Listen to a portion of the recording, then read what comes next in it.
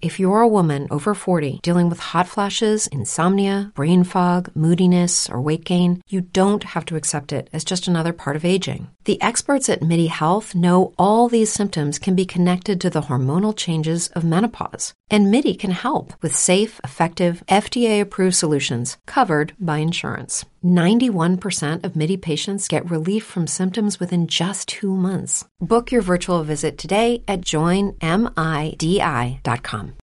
Every day, we rise, challenging ourselves to work for what we believe in. At U.S. Border Patrol, protecting our borders is more than a job. It's a calling. Agents answer the call, working together to keep our country and communities safe. If you're ready for a new mission, join U.S. Border Patrol and go beyond. Learn more at cbp.gov/careers.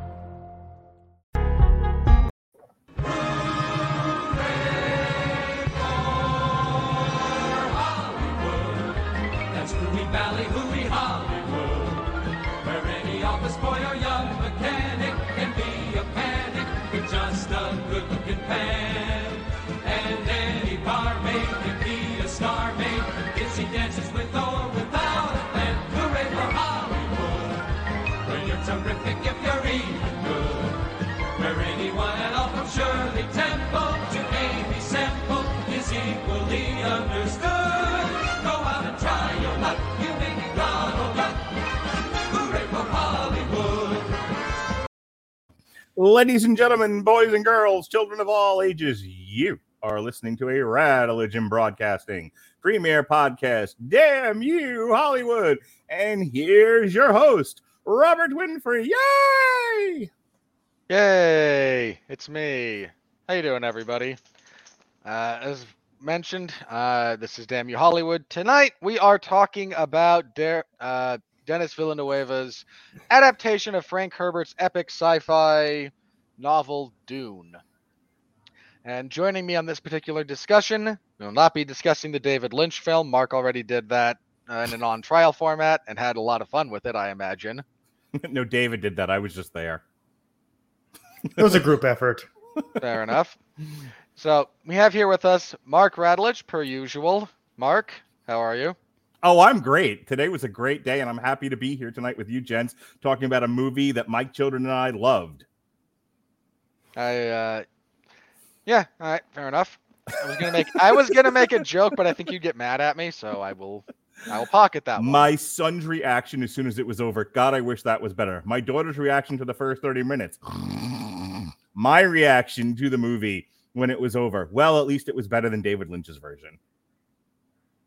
Also joining us from the Canadian offices, he's a big fan of most things science fiction related. Most, not all. Please do not harass him on various social media platforms. But David Wright is back. How you doing, Dave?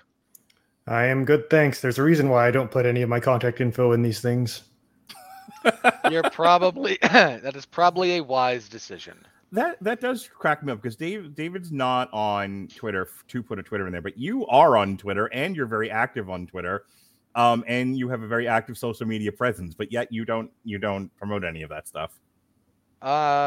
I wouldn't say I'm very active, but okay. You are active whenever I'm commenting on anything, ever. Well, that's because that's the opportunity to poke at you. Okay, maybe that should be your Twitter handle. Robert Winfrey pokes at Mark.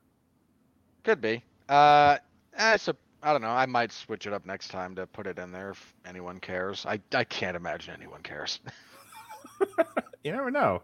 That's kind of the other reason I don't put it up there. Like, who cares? Some people do. All right. Dune. So Dune. Loki, Dune, or whatever it is we're talking about. Yeah. Real quick, I suppose. David, you decided you wanted to be involved in this.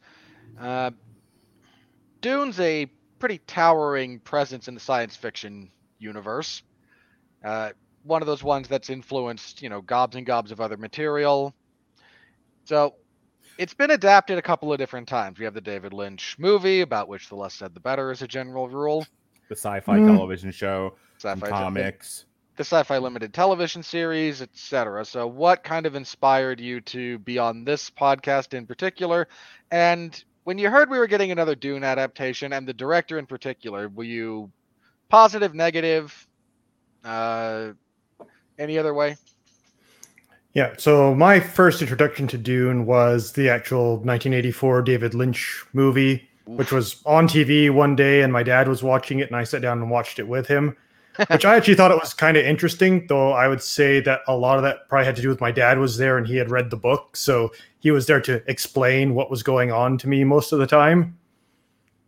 Did he ever get around to trying to explain why David Lynch decided that the only way he could properly adapt an omniscient third-person perspective novel was to actually have the inner monologues of the characters whispered into a microphone and then played over scenes where the camera stares at them? Did you not listen to the on trial we did? We covered that at length.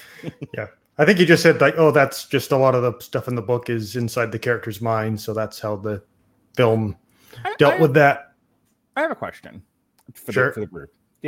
We talked about this briefly, David, about the effect of Star Wars and how it not only changed blockbuster filmmaking in general, but it also where science fiction had sort of died on film for a long period of years. Star Wars ushered in this sort of rush by studios to get more science fiction stuff out there. We ended up with Flash Gordon, we ended up with Star Trek the Motion Picture, we ended up with Dune, and a lot of these, as you can see by Robert's tongue motion there, did not go very well. But I'm just wondering, I mean, does anyone have any insight as to why Dune specifically was in that? There's shit tons of science fiction books that could have been adapted and rushed into development to take advantage of the Star Wars effect. Dune happened to be one of them. Why Dune and not some others? And I only ask that question because Dune is such a dense story with so much like internal politics. It doesn't really lend itself to the kind of action adventure that Star Wars did. I think the primary reason is simply popularity. Again, Dune is one of the towering monoliths of science fiction writing. Mm-hmm. Like everything. It's one of those novels that warped, for better and for worse, depending on what we're talking about specifically, the genre around it. It was that big a deal. Okay.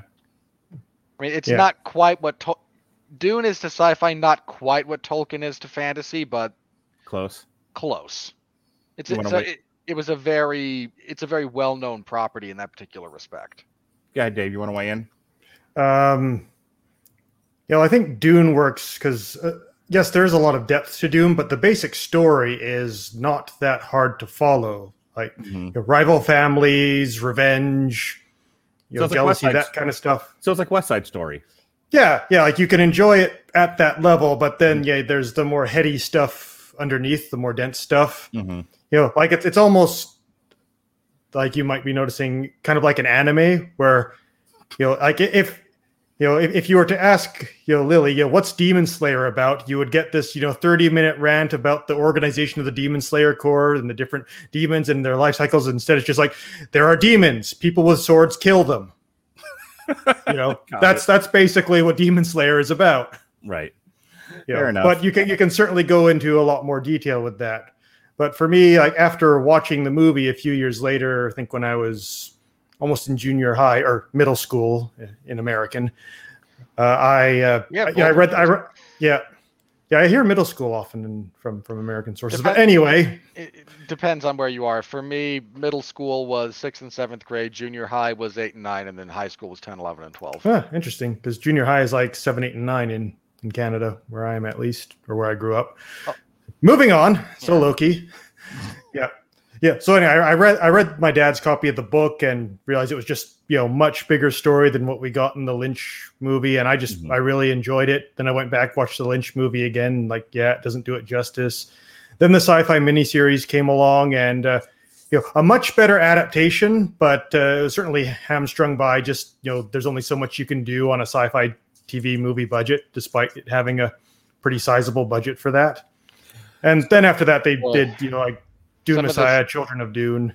Some of the CGI in the sci-fi series. Yeah. Some of it's got a few places where it's really good.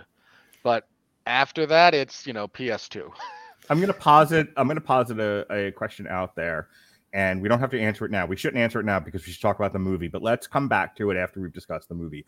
I'm wondering if the best way to adapt Dune and its various offspring would be to actually do a long form streaming high budget television show, like the kind of thing that Amazon's doing with Lord of the Rings, or that Netflix has done with some of their shows, where they dumped shit tons of money into what is, or a good one would be like Disney. Disney is doing major motion picture budgets for television shows because essentially they're 6-hour long movies.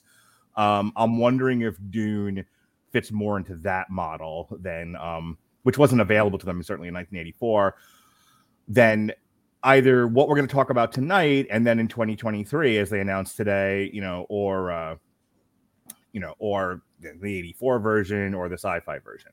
We'll come back to it. So let's get into the plot, Robert. All right, the plot of the movie, such as it is. Sorry, I didn't have that up. Oh, wrong. Almost typed in the very wrong movie. You have one job on this show. One. I have several jobs on this show. Reminding me to do the plugs is one. There we go. All right.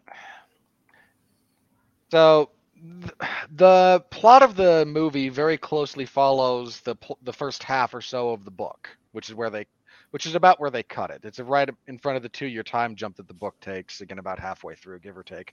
I haven't actually read the book, so my knowledge of it is sort of secondhand as far as that. But we are introduced to the world of Dune. It is we get a little bit of some a little bit of exposition in the form of title cards about the importance of the drug spice and how it's important to the Spacing Guild, which is a group of people that are essentially allow for interstellar travel as they use it to help them fold space and time. Or more major spoiler. They talk about the guild and that's not a spoiler. Oh my God. The fact that the Spacing Guild was in on the destruction of House Atreides is the spoiler. And I'm not going to apologize for spoiling a book that was written in 1964. Keep going. So we're introduced to a little bit of that and the importance of this this drug spice. And it only comes from one place, this being the planet of Arrakis. And for a long time, this planet has been ruled by the Baron Harkonnen, the Harkonnen family. And now the Emperor, because the entire structure of this intergalactic... It's a feudal society. Yeah, it's very feudal. The Emperor then removes House Harkonnen from the planet of Arrakis and instead gives the planet and the spice production to House Atreides. This is where we meet our principal characters. We have Duke Leto, played by Oscar Isaacs. We have our protagonist, his son, Paul, played by Timothée Chalamet. And his not quite wife, Jessica. She's not quite his wife because she's actually concubine or consort. Yeah. She's not his wife because she's a member of a organization of women known as the Bene Gesserit, and talking about the totality of Dune's world building and by world building I don't just mean planets, I mean the entire system would be a much longer endeavor than we're going to get into. His mom's a nun. We got it. Move on. She's not a nun, but we can get into the specifics as we kind of come back to this. So House Atreides and all of its various people are set. They go to Arrakis to begin picking this up. On the planet of Arrakis are its native people known as the Fremen. And Arrakis is perhaps the most hostile planet in the known universe. It's almost impossible to live there. There's the giant sandworms that burrow under the ground and eat anything. There's the severe lack of water. It's a desert planet. It really is. There's the heats. It's a nightmare place to try and live and work. Hang on, I don't like interrupting you, and I usually yell at other people when they do, but that did remind me of something that isn't really craft related, but it was really funny. So right. My son had a really great observation. He was like, "Why is it with all of these sci-fi shows that you show me, they have this great spacefaring technology? They can go from any world they want at any time they want in short amounts of time because it's film and movie. Yet everyone seems to live on a desert with no food." Why? And then he turned into Sam Kinison and started yelling, you live in a desert! Move where the food is! Because the spice must flow. My son is a genius. Go on. Also, George Lucas probably based Tatooine on Arrakis. Almost. Nice. First of all, almost certainly. The novel Dune predates Star Wars by quite a bit. The answer to that's a fair point depending on which version of sci-fi we're talking about. It's a little bit less clear when it comes to this one. We can get into that more specifically in a minute. Anyway, so House Atreides winds up on Arrakis. The Baron Leto goes about forging a more peaceful relationship with the Fremen. He does not wish to murder all of them and doesn't see them as people to be repressed and hunted for sport and all the terrible debaucherous things that House Harkonnen engages in. So he tries to do this, and the long story short of this is this was all a setup. The Emperor actually fears the growing influence that House Atreides has and wants to wipe them out, so he kind of is manipulated by Baron Harkonnen into giving them Arrakis, because that will then provide enough cover for House Harkonnen to engage in a little bit of violent warfare. Yeah, if the Emperor moves directly against one of the houses, the other houses will unite together and overthrow the Emperor. But if a long-term rival of the house, the Harkonnen and Atreides are ancient rivals. So if the Harkonnen wipe out the Atreides, then hey, that's just business as usual. Pretty much. No harm, no foul. And then the Emperor just secretly gives them some of his elite special forces to kind of help make sure the knife goes in all the way. Yeah. So, as aforementioned, Harkonnen, their house shows up with a bunch of their troops and some of the elite shock troops from on loan from the Emperor.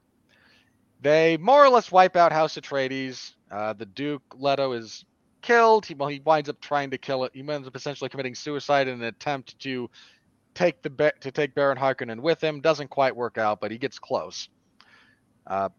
Paul and Jessica wind up fleeing into the desert, where they are.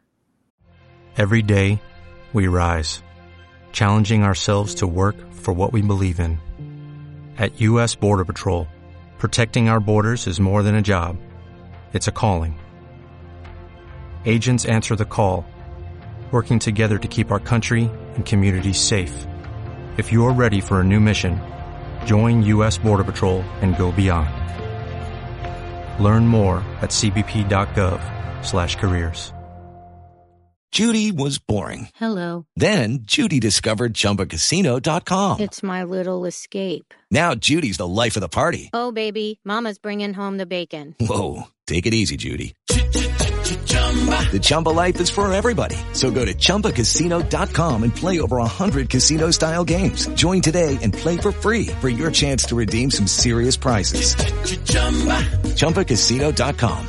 No purchase necessary. Void where prohibited by law. 18+ terms and conditions apply. See website for details. They eventually wind up picked up by some of the Fremen. Paul has to fight to prove himself. He kills a man. They're welcomed into the society, and I know I'm skipping over a lot. We can get into more details as this goes on. As they go back to the, Siege? Yeah, Siege. Where the Fremen live in Sieges. This particular encampment. That's where the movie cuts off, as Paul and his mother are welcomed in there by this particular group of Fremen. And the House Harkonnen retakes over production of spice on Arrakis, and the Baron survives the assassination attempt. We see the death of one of Paul's good friends, Duncan Idaho, played by Jason Momoa, who, like a badass, takes a bunch of these nigh unkillable shock troops with him, but is eventually overcome by numbers. And this is kind of the setup for the second half of the book, which comes after a 2-year time skip, and I don't really feel compelled to get into too much detail here because we're talking about this movie. So again, I skipped over a bunch of stuff, but as mentioned, the plot of this, in terms of just progression A to B to C, is not terribly difficult to follow. But there's a lot of little noodly details and fun world building that we can get into as we discuss it more specifically. So that's where this one ends, with Paul joining the Fremen for the time being to kind of figure out his place in the world and begin plotting his revenge on House Harkonnen for the death of his father and whatnot, which we will see in a couple of years. So that's essentially the plot that we're going to be dealing with here. And again, there's a lot of stuff that I skipped over there because it's noodly details. And if you want to know every scene and how that goes, I would encourage you to watch the film.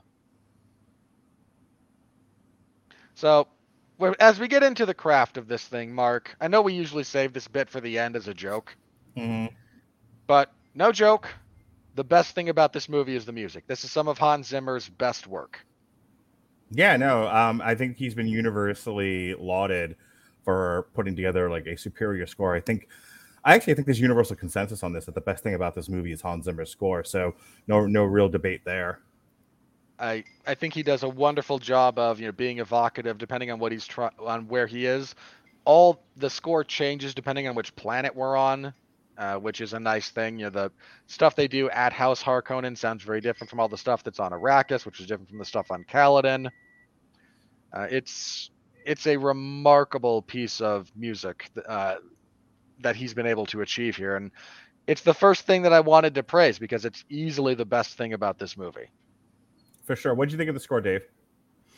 I thought it was more subdued in a way. Like it's not like one of those scores where you can just hum the theme song. Yeah. Like it does a good job of doing what needs to be done for where it is, and there's the little themes throughout. Like I noticed the Bene Gesserit, they have their own sort of unique theme, and like when we're meeting with the Reverend Mother and it's louder, but when they're also talking about Bene Gesserit things, just Paul and Jessica later in the film, you still hear a little hint of that, like their presence is still there. So like I don't think it's quite like the Dark Knight where it's a big bombastic and you can instantly think of that theme music and identify it with the movie, but it does a good job of holding the whole thing together without sort of being too overwhelming. It's almost like the exact opposite of the Interstellar score, where it's just like trying to crush the scene into powder in front of you as you watch Matthew McConaughey cry. But it also fits that movie too, which is kind of odd. I mean, I love both of these scores actually. I have a real soft spot for Interstellar. I love that movie. So, Mark, if the good people out there want to hear what we're talking about and haven't actually seen the movie yet, do we have a link for them about something about a free streaming service? We do. Let's get this out of the way. Just get this out of the way at the top. Yeah, it's fine. We are giving away a free 30-day trial of the Amazon Music Unlimited service. You can download Hans Zimmer's score. You can download Hans Zimmer's score for just about anything. And the link for that is getamazonmusic.com/W2M network. Again, that's getamazonmusic.com/W2M network to get your free 30-day trial of the Amazon Music Unlimited series service. If you like it, you keep it. You pay the monthly fee. It's comparable to Spotify or Apple Music. You don't, you cancel it. No fuss, no muss, no contracts, no pains in the butt. All right. David, what did you think of the movie? I loved it. I left the theater wanting to go back in and watch it all over again. Like probably my biggest singular criticism of the film was that it ended and we are going to have to wait 2 more years, to see what happens next.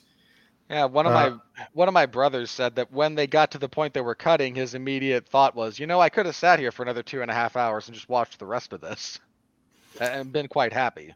Yeah, and at the end, it is very much like watching the Lord of the Rings special edition extended cuts and getting to the end of the first disc where, I now pronounce you the Fellowship of the Ring, and then, the story continues on disc 2. That is pretty much like the end of the movie. It just kind of, we've hit the marker in the story, cut to credits. But certainly I think this is one of the most beautiful movies I've ever seen. I went to see it in IMAX, which it is totally meant to be seen on. I'd almost joke that this is like, Big Ramps, the movie. Fair enough. Yeah. But certainly like the ornithopters, it's bugged me ever since the first Dune movie that, they've never been able to manage ornithopters quite right.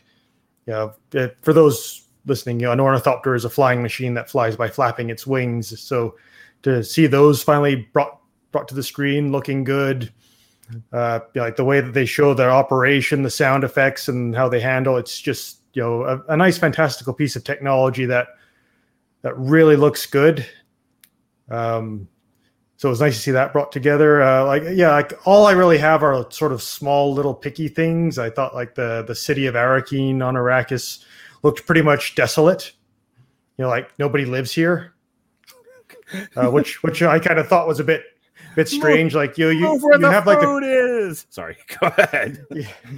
Yeah, like you have the like the locals at the front gate fence, whatever, of the palace. I kind of just felt like these are probably the only people who actually live in the city. They're just it's like the palace, these guys at the fence, and then it's just empty buildings for as far as the eye can see. But again, we're at the nitpick level.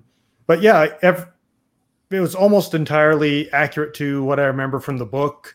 The casting just brilliantly well done. I think everyone played their character incredibly well. Like the sandworms look great. The Muad'Dibs, the little rabbit mice on Arrakis, they look, exactly as they should. Just all the little details are there. I don't know if Weta worked on this, but it looks like they did. So if they didn't, then that's a huge compliment. The shield effects are like they are described in the book, and even sort of the use of color thank heavens the shields are like that and not the 84. Yeah, I mean, technology at the time, but yeah, I know what you mean, and they were used really well. The light shimmer that's described in the book would have actually been easier to replicate on film in 1980. Yeah, if that's what it's supposed to look like, I don't know why David Lynch went with the Gumby blocky method that he did. I mean, it's a choice, but it's an odd one if all you're talking about is a light shimmer.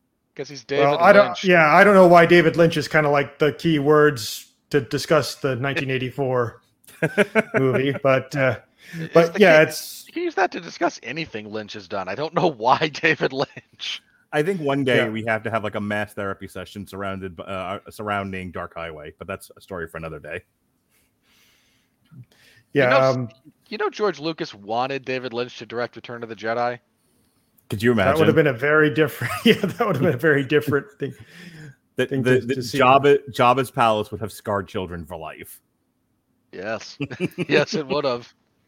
But all the art design I thought was really good. A lot of the little details that you'd pick up from the books were there. Like it is very obvious that Denis Villeneuve really is a long-term fan of the books and really wanted to do it all justice. Like the only other sort of real thing I could critique it is the whole bit about Paul's grandfather being a matador.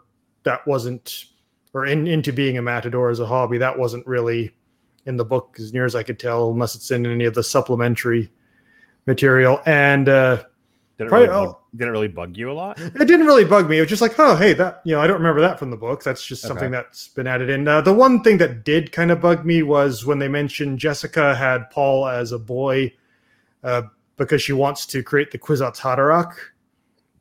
That was not in the book. In the book, she had him as a boy because Duke Leto wanted a son. Yeah.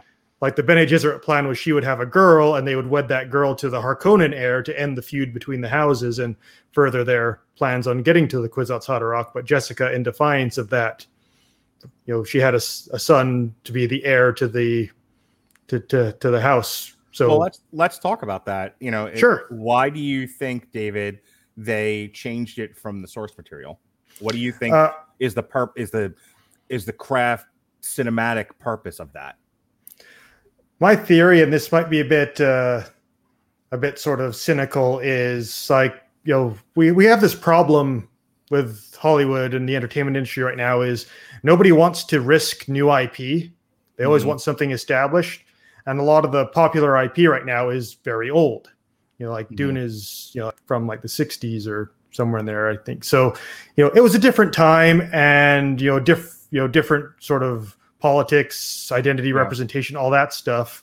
So, so we kind of run into the problem of they want to adapt this old material, but they also want to make it progressive and inclusive. And, none of those things on their own are bad.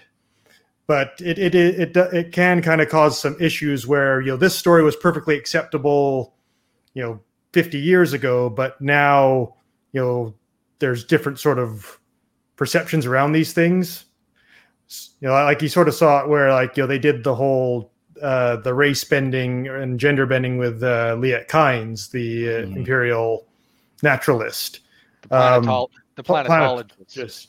Yeah, and that was made a big deal in the marketing, and there were people like, oh no, they've ruined the character, rah, rah, rah, rah, rah, rabble. The character dies at the end of the book anyway after wandering into the desert. Who cares? Yeah, that was kind of my reaction. It's like, okay, they show up, they give some exposition on how Arrakis works, and then they're killed. Like this is not a stunning and brave change.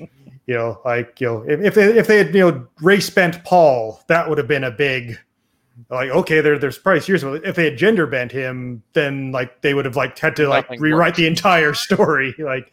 Literally everything has to change at that point. Yeah. So I think that there was a sort of thing to sort of try and smooth over the edges, and the whole I don't know if we'll get into this, the whole white savior narrative, where if you actually get into the later, if you get into the later books, you realize it's more of a critique of that. Well, it's more of a critique of the idea of the charismatic leader and the dangers of that.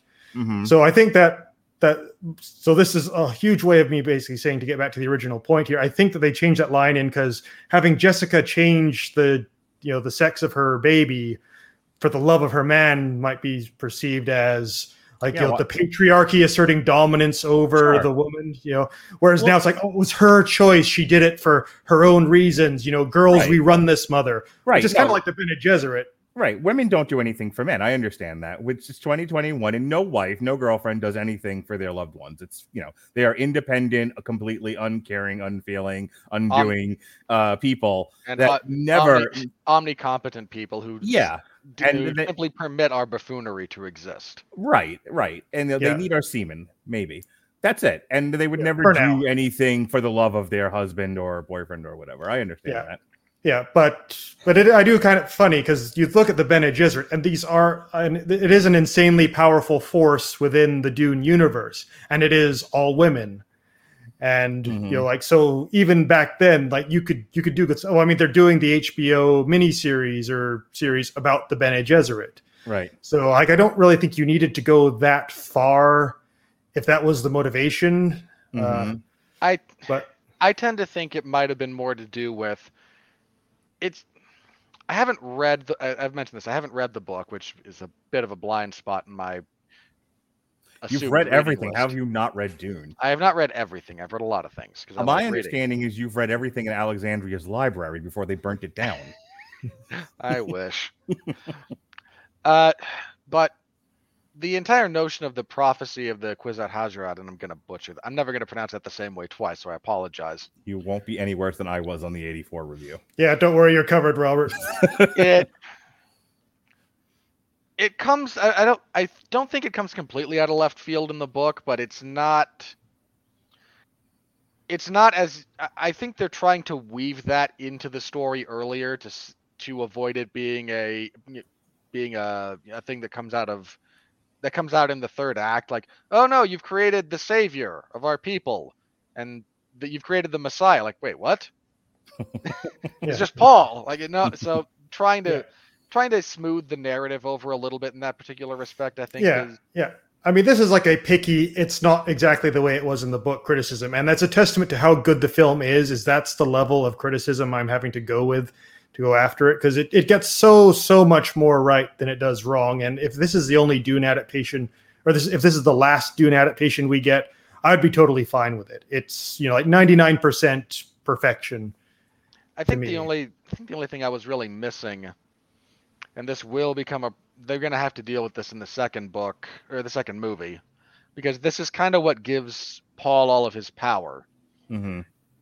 He's not only got the Bene Gesserit foresight, which is one of the things they've been building. One of the things the Bene Gesserit does, in addition to traveling to different planets and planting Messiah myths, so that when future members of the Bene Gesserit show up, the people will be predisposed to helping them. It is Ryan here, and I have a question for you. What do you do when you win? Like, are you a fist pumper, a woohooer, a hand clapper, a high fiver? I kind of like the high five, but if you want to hone in on those winning moves, check out Chumba Casino. At ChumbaCasino.com, choose from hundreds of social casino style games for your chance to redeem serious cash prizes. There are new game releases weekly, plus free daily bonuses. So don't wait. Start having the most fun ever at ChumbaCasino.com. No purchase necessary. VGW Group. Void where prohibited by law. See terms and conditions. 18+. Lucky Land Casino, asking people, what's the weirdest place you've gotten lucky? Lucky? In line at the deli, I guess? Aha, in my dentist's office. More than once, actually. Do I have to say? Yes, you do. In the car before my kids' PTA meeting. Really? Yes. Excuse me, what's the weirdest place you've gotten lucky? I never win and tell. Well, there you have it. You can get lucky anywhere, playing at LuckyLandSlots.com. Play for free right now. Are you feeling lucky? No purchase necessary. Void where prohibited by law. 18+. Terms and conditions apply. See website for details. Not so on Arrakis, believe it or not. It was such a blasted hellscape that whatever Bene Gesserit sister arrived there first, she actually said, no, the Bene Gesserit who arrives here is going to help you people.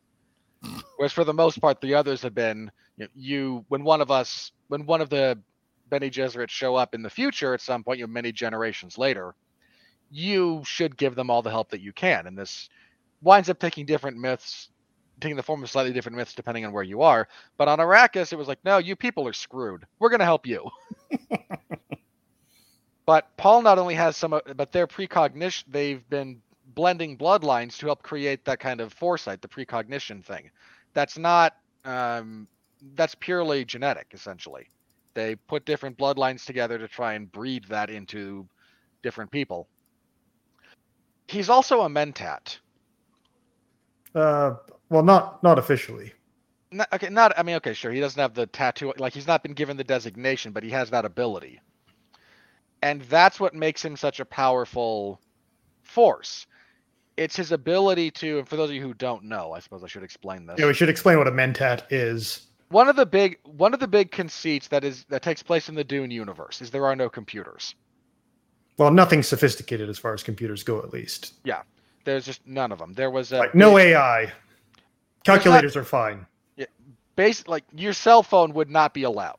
Is kind of the long and the short of that, right? The contemporary cell phone would not be permissible under I forget the name, but there was a big jihad that took place, and a group of religious fanatics wound up putting forth a decree that everyone agreed to, that you will not make a machine with the mind of a man or anything adjacent to it.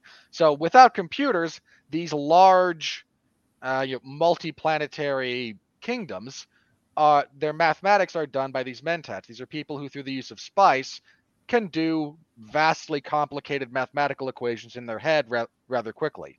Yeah, so like instead of making a computer think like a human, train a human how to think like a computer. That's basically a mentat. By giving it methamphetamines. Spice isn't meth. That's close enough. It's just kind of like a drug that doesn't suck. Have you met people on meth? They don't think it sucks. Yeah, but there are certain other telltale God, signs. Guys. Pedantic 1 and pedantic 2. Let's go. Point being, Paul's ability to then not only see the future, but essentially perfectly predict how current actions influence the future is what turns him into the Kwisatz Haderach. He can perfectly predict the future because of this combination of knowing the future and extrapolating current events into their inevitable conclusions. So they have to deal with that in the next book at some point, and they might just have him overdose on spice. Spice becomes basically the force for the Dune unit. Anytime you need something magical done, sure, spice is just sandworm shit, for the record. Like, I don't know if any of you picked up on that. Big spoiler. But that's all it is. And that's also why they can't terraform the planet, because the sandworms would then die and then you wouldn't have spice. And then the entire feudal intergalactic system collapses because you can't travel interstellarly anymore. Yeah, we can go very deep on this, but I think we would save that for the second part, where like most of the stuff will be stated in the film. Yeah. Was there anything else about the film, David, that you wanted to talk about in terms of the craft? Certainly the cinematography stood out most for me, like more so than the music even. Like, just there are some gorgeous shots in this film. Like it is almost like every frame a painting sort of thing. It is one of the most gorgeous films I think I've ever seen. And Full credit for that. You mentioned before, like, you have to go see it in IMAX, and I'm not one to kind of beat people over the head about that. I think when you see everything in IMAX, IMAX loses its novel value. Sure. So for this one, I joked. There was a girl I work with. I was like, "You got to go see it on IMAX." She's like, "Why? It's on. I can watch it on my big TV at home on HBO Max." I'm like, "No. For Suicide Squad, you watch it at home. The little things, you watch it at home. This you got to go see it on IMAX. This is an event picture to be seen on an IMAX screen." She was like, not Dolby, not digital. This is one of those things you go to the movies to see in IMAX. For that, I would say, like, just because some of the shots are so big, you lose sight of all the details in those shots. So having it be on that big a screen, that sort of allows you to take in just the scope of what's going on. Robert, what else about this movie did you like, dislike, have issues with craft-wise? I mean, the casting and the acting is all really good. I want to give a couple of specific shout-outs, I suppose. Let's start with Stellan Skarsgård as Baron Harkonnen. Oh, yeah, kind of steal back from you in just a minute here. Yeah, another thing that they get wrong a lot in the adaptations is like the Baron's weight and his like gravity harness. And this one, they made it more of a cybernetic implant, which, okay, fine, close enough. But you have the David Lynch version where he's like literally flying around, cackling like Wicked Witch. Yeah, exactly. In the second, in the sci-fi miniseries, they restrained him a lot, but he was still played by like English character actor Ian McNeice, I think his name is. Doesn't he break the fourth wall at some point? Like he murders someone, then looks at the camera that's positioned somewhat oddly in the corner. There's a bit of pantomime type acting in that, where it's a bit over the top, Saturday morning cartoon villain-esque, but still a lot more serious than the David Lynch version. Well, sure, that guy was a screaming infant. Yeah, but this one, I'll let Robert talk about the performance more, but like in the book, like the gravity harness, like that doesn't make him fly. That just makes him way less enough that he can actually walk around under his own weight. Like he still uses his legs to get around. It's just, he's kind of got this, gravity thing keeping his belly up.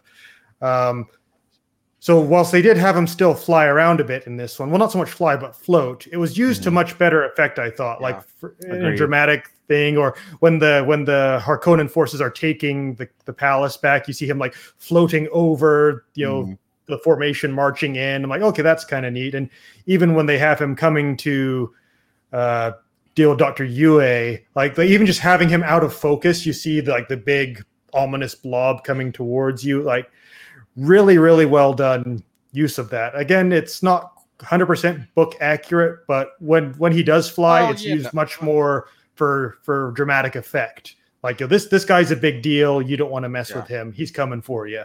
He's given when I say he's given a lot of weight, that's not a fat joke about this guy, even though he is a very large person. When he shows up, you pay attention. He's got the presence about him, and you have Skarsgård, who's able to give that kind of gravitas to a performance, and who's got such a wonderful voice for this kind of character. Like that all works so wonderfully well. I don't know if they'll get into it in the sequel or not, but just for the record, I suppose that character is a pretty violent pedophile in the books. Yeah, that might have been taken out for more modern sensibilities, and I can't say I blame them. Well, it's not meant to be. It's meant to make him an even bigger bastard. Like, this is not something that's meant in any way to be a sympathetic trait. Yeah, the Harkonnen are wholly irredeemable. The closest we get to that in this, I think, is the people. If you look at the people who are attending him when he's in that oil bath at the end after surviving the assassination attempt. It's just enough to be a little unsettling. Yeah, they also don't like hair. True. At least in this version. Well, you hire Dave Bautista. Then that's kind of a concession you're going to wind up making. So Skarsgård, really great job. I didn't dislike James Brolin. One of the few good things about the David Lynch movie, maybe the only good thing, is Sir Patrick Stewart in the same role, that of Gurney Halleck. Mm-hmm. So I think he did a perfectly fine job. Jason Momoa is Jason Momoa. He's the same character no matter what he does. Yeah, I thought he added a bit of levity to the film that was kind of needed without going over the top. Like he felt like a real person in this world still. Mm-hmm. Yeah, and his relationship with Paul and Timothy Chalamet was a real highlight, I think. It's one of the few times when they both kind of let their hair down a little bit. In other circumstances, they're very formal for good reason. But around each other, like, okay, these are the people we joke around with. Like, these are... I mean, even that changes a little bit, and for good reason, when Duncan realizes that Paul is now the Duke. Like, his demeanor shifts a little bit around that. Not totally, but enough. But he's the one who kind of recognizes, okay, you're the man in charge now of this house. Mm-hmm. May mostly be wiped out, but you're still the man. And, I'm not going to tease you about your muscle tone anymore. You're now the Duke. Right. And I can joke about this with the Duke's son as we're training and getting ready, but when you take on that office, then things change. Timothy Chalamet, I think, does a perfectly fine job. This is one of Paul in the books, I want to say, is I don't think Chalamet's the same age as Paul, but he's closer. He's certainly not I forget the actor who played him in the David Lynch film, but who has looked. That's Kyle MacLachlan. That's it. Who's been looked 35 since he was 12. So Chalamet does a perfectly fine job. I don't think there's a look. I think if you wanted to talk about the weakest performances that we get here, it's probably some combination of Batista and Momoa, and that's largely because those characters are meant to be all that they are. Yeah. There's not so much to work with. I don't think that's a performance issue. I feel like we sometimes say, oh, this actor gives a less than stellar performance or an uninteresting performance when they're giving you exactly what the director wanted from them in those performances. It may not be reaching you. It may not be dynamic or, particularly exciting, but it's what was called for in the scene, or it's what's called for in that particular characterization. It's like saying, David Bautista's Drax doesn't emote enough. Okay, but that's not the way the character's written. He does a fine enough job of doing that character. And, I'm picking at this because we talked about this even with like Army of the Dead. Was it Army of the Dead? Is that the name of it? Zack Snyder? Yeah. Fuck me, Rob. Rob doesn't remember anything we do past a day. Hold on. Like, you just bringing up if your point of connection here is you want to talk about Dave Bautista, then yes, it's Army of the Dead. Thank you. I couldn't remember. I just want to make sure I had the right movie. There's so many of these goddamn zombie movies out there with the words army and dead in them. But like his character in Army of the Dead was very understated, kind of monotone. It was just sort of a, no bullshitting soldier trying to get a thing done. And, and we were like, Dave Bautista's perfect for that. So if you're writing a character who you need him to be a physical presence, but not particularly emotive, and that's the kind of performance he gives you, and you got the perfect actor for it, you can't then turn around and say like, oh, the weakest performances are Dave Bautista and Jason Momoa doing exactly what they were told to do. Raban is not really much of a deep character with a lot of range. He's either angry or killing people. That's pretty much all he's there for. Then tries to cheat in his duel with Paul at the conclusion of the book. You're thinking of Fade. Yeah, Fade is a bit. You need a bit more of a nuanced performance for that. But I don't think he's going to get introduced until the part 2. Was Fade Sting in the David Lynch version? Yes. Yeah. Okay. Yeah. The Baron has like two heirs, like Raban, and who's the oldest, and Fade, who's the youngest. And Raban's an idiot brute, and Fade's more, smart and devious. Fade wore Speedos. That's what I remember. Yeah. Dude, Fade wore Lightspeed briefs from Futurama. Like, that design is almost identical. It's a bit uncanny. Do you want to sort of take another stab at the performances or what here, Robert? I think the last thing I want to touch on was a little bit of a disappointment for me was some of the fight choreography, and this is purely theoretical on my end, more than me saying it's bad. Let me be clear about that. I I don't object to it in that particular sense. It's more or less well choreographed. It's well shot. Like, the action is easy enough to follow. That's not my gripe here. A bit more and I don't even know how you do this. I need to preface this with what I'm about to say with that. The entire fighting style that takes place, that is used in the Dune universe, I find a very fascinating contrast. The existence of those shields that everyone wears utterly is why everyone uses blades. The shields will repel anything traveling above a certain speed. And this renders gunfire utterly obsolete because all the bullets just bounce off them. You can't use lasers against them because if you use a laser gun, when it hits, what you get is a feedback loop that essentially sets off a small nuclear explosion. So, I have not read the book. I don't know the exact science or the logic that they use. But the point being that these laser beams would be coming at them at such high velocity and intensity, it would then be reflected right back to the person using the gun, and along the way you would get a cascading failure. You get an energy cascade. I don't know exactly. Basically, it's magic space technology that means everyone has to fight with knives now. Yeah. So everyone uses bladed weapons because you can get around the shield's defenses with that. You do this by traveling slowly instead of quickly. And I find this results in a fighting style that is almost contradictory. You need fast blocks but slow attacks. That's the only way you are able to penetrate the shield, because if you move too fast, your knife just bounces off. And the movie pays lip service to this with Gurney when he's training Paul in the beginning. I just don't think it was fully realized, especially when you get into some of the bigger action sequences. It's pretty clear that there's no real difference in speed between any sort of attack, the ones that bounce off or the ones that go through. It seems more a function of where you're aiming on the body than the speed of your attack, and that it just feels like a lost opportunity to me, because I find that such a fascinating thought experiment about what would that look like again, when you get tied up and you're grappling, then sure, everything's slow. But if you're fighting, a little bit more at distance. Lucky Land Casino, asking people, what's the weirdest place you've gotten lucky? Lucky? In line at the deli, I guess? Aha, in my dentist's office. More than once, actually. Do I have to say? Yes, you do. In the car before my kids' PTA meeting. Really? Yes. Excuse me, what's the weirdest place you've gotten lucky? I never win and tell. Well, there you have it. You can get lucky anywhere, playing at LuckyLandSlots.com. Play for free right now. Are you feeling lucky? No purchase necessary. Void where prohibited by law. 18+. Terms and conditions apply. See website for details.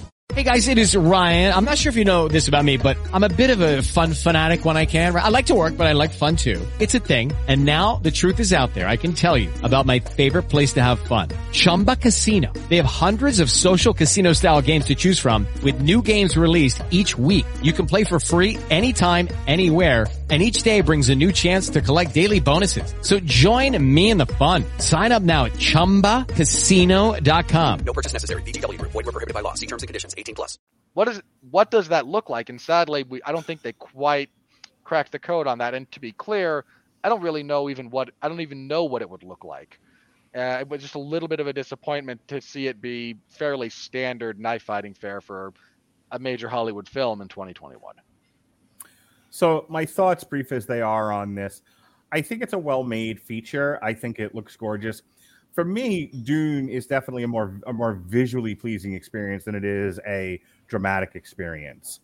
Maybe at the end of the second film, I'll feel a little bit more favorably towards the drama. I think the problem is I can't help but compare it to the David Lynch version, which we just saw and talked about, and there's a whole podcast on it. So the whole time I'm thinking this is so much better than the David Lynch version. But I have a sneaking suspicion if I just watch this in isolation, having never seen the David Lynch version or having forgotten about it because I'd seen it so long ago, I don't know if I would have enjoyed this movie as much, and I'll tell you why.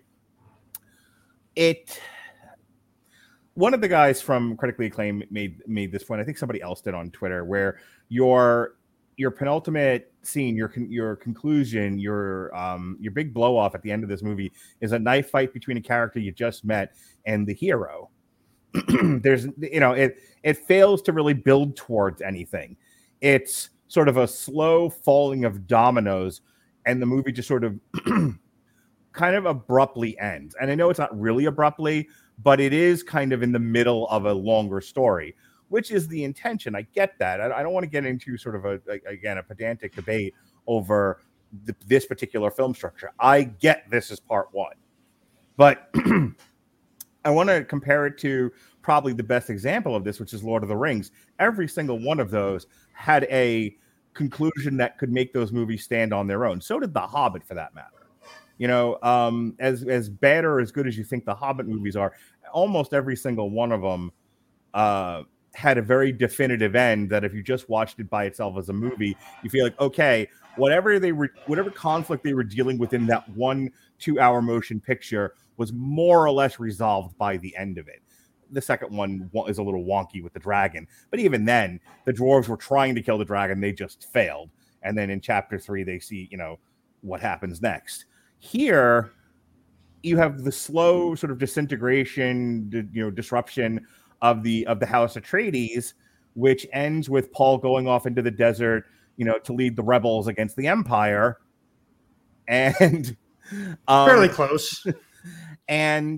But that's not what the movie was about necessarily. So for me, in that sense, it lacks a little bit of dramatic depth.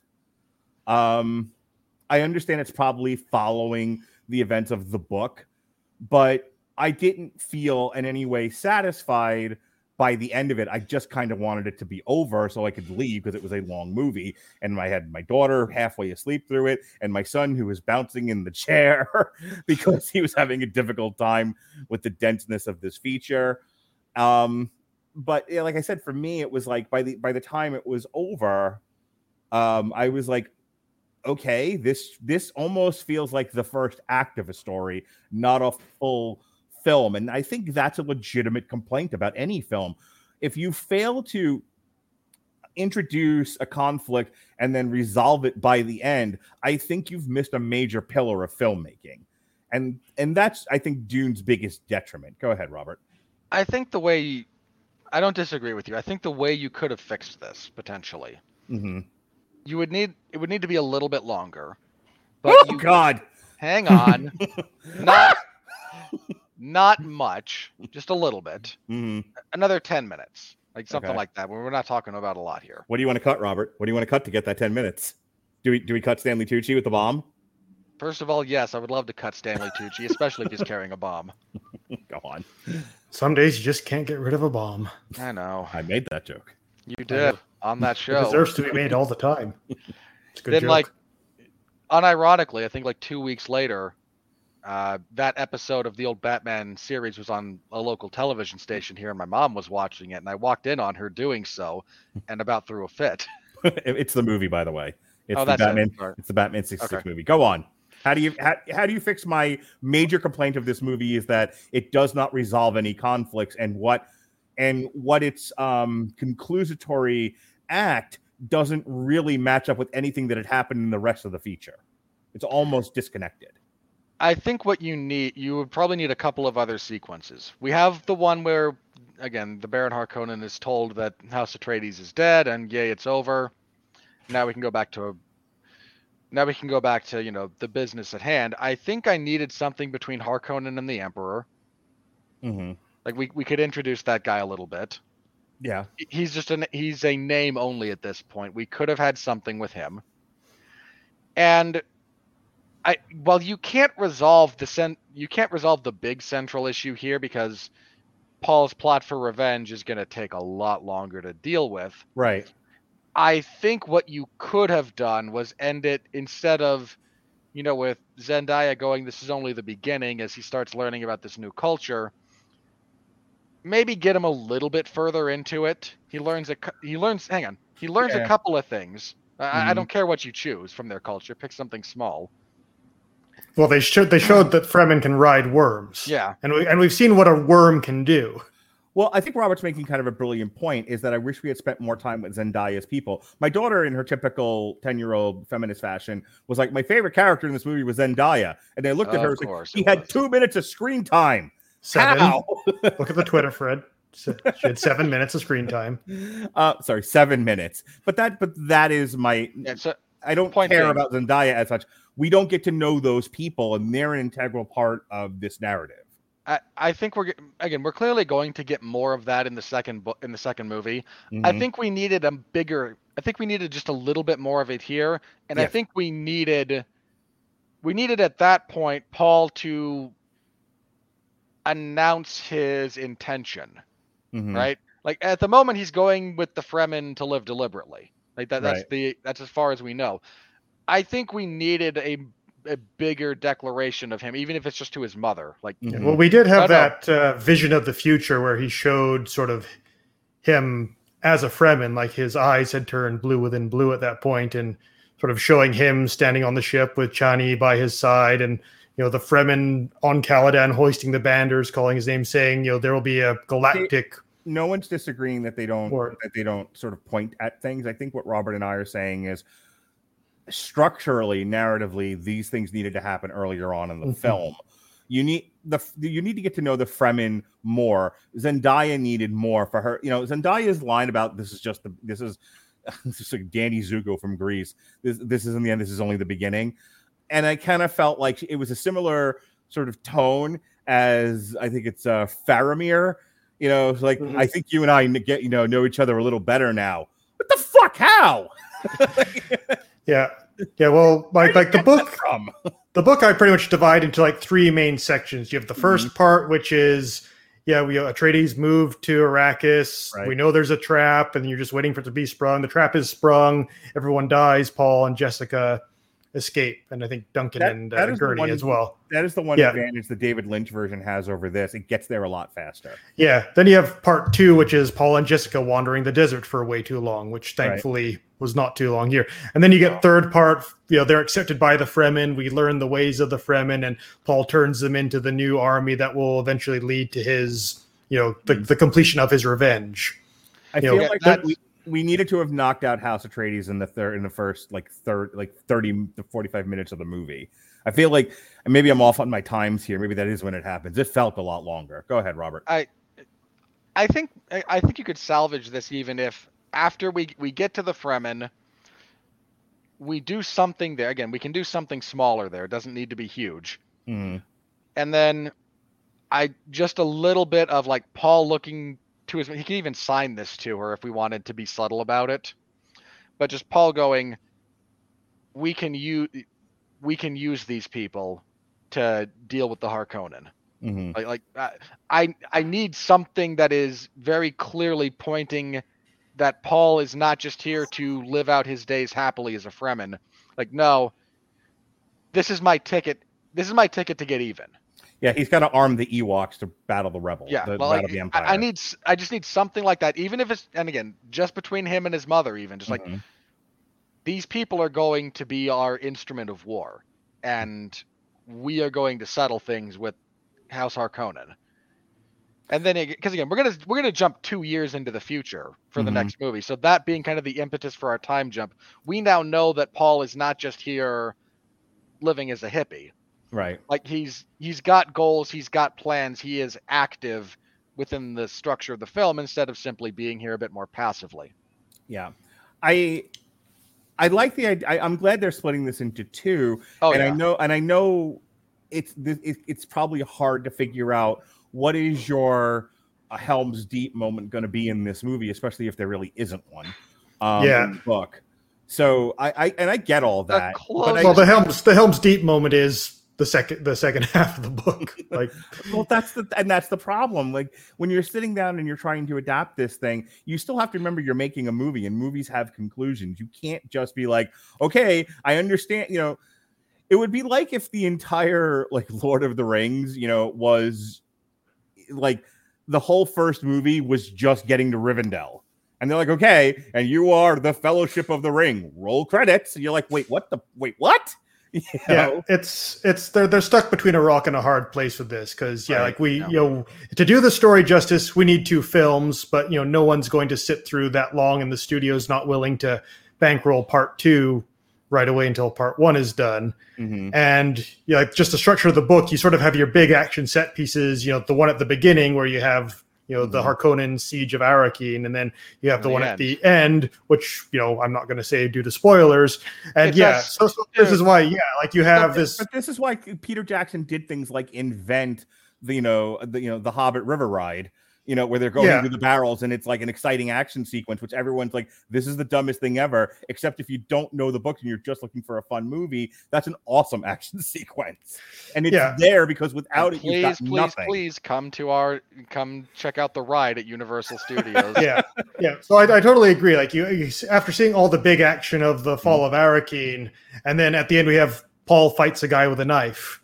Right, that you haven't met before. It's and I think they try and do it up a bit where this is this is the point where he has to take his first life, and will he be able to do it?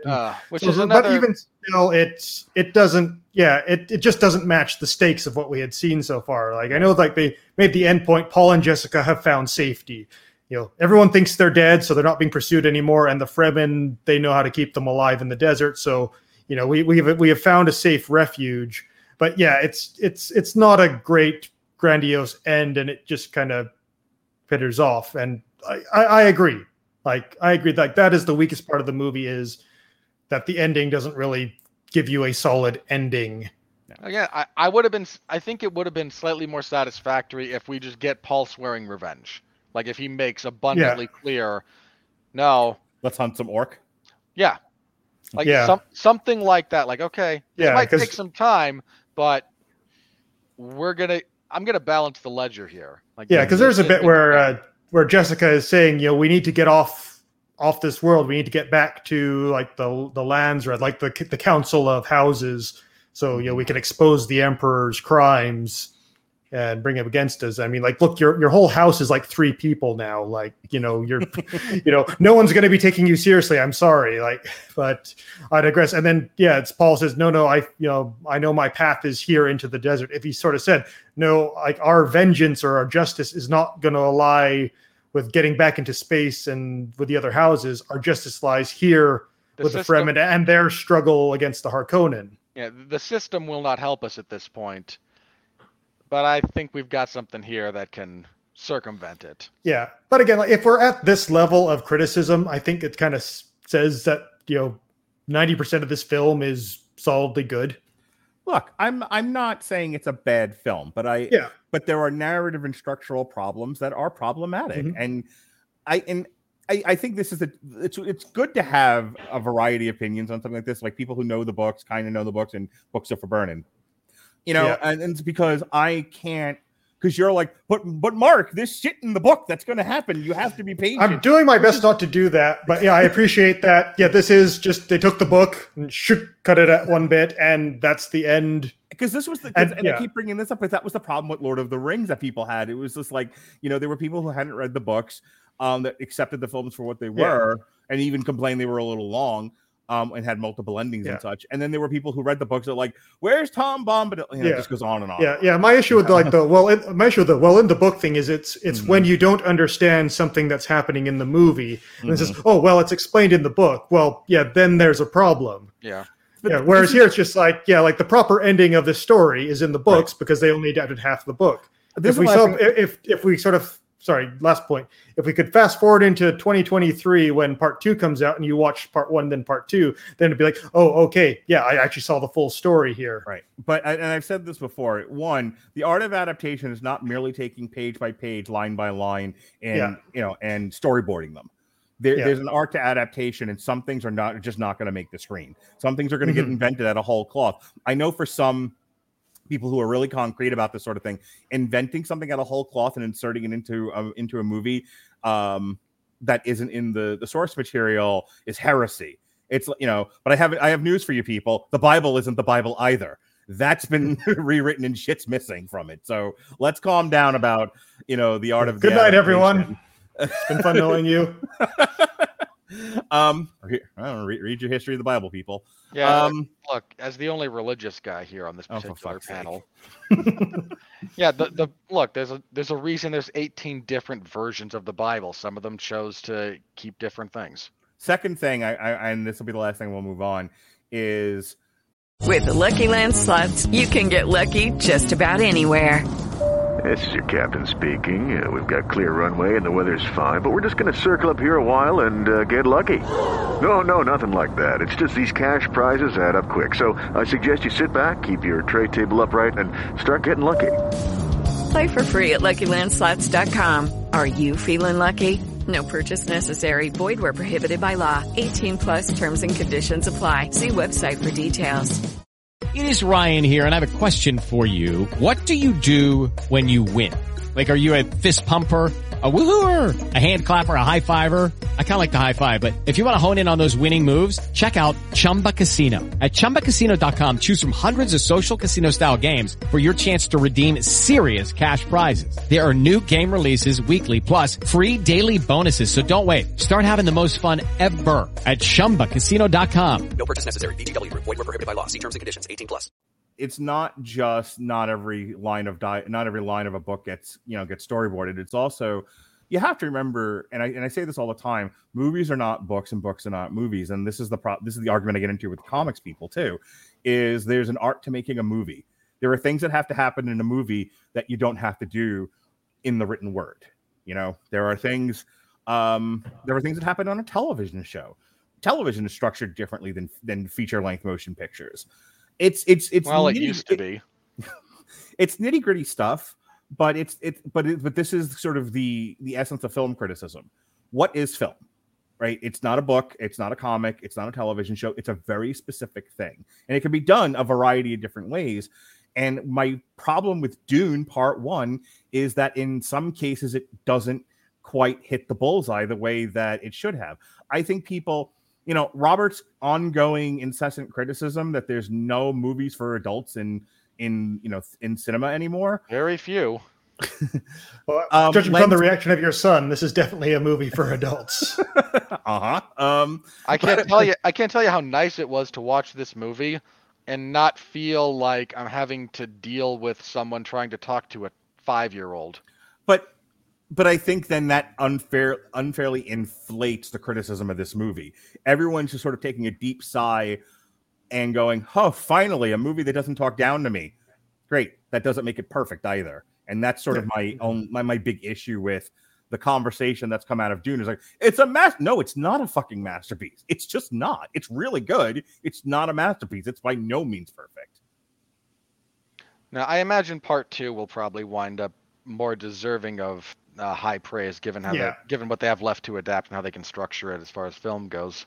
Yeah, for me, this is our third kick at the can here. Like, this is the third attempt to adapt this book to the screen. I'm not including Jodorowsky's Dune. Oh, come on! I'm not downplaying Jodorowsky's Dune. It never got made. Like, it didn't get past pre-production. So sorry. Like, there's no movie to watch from Jodorowsky other than the documentary.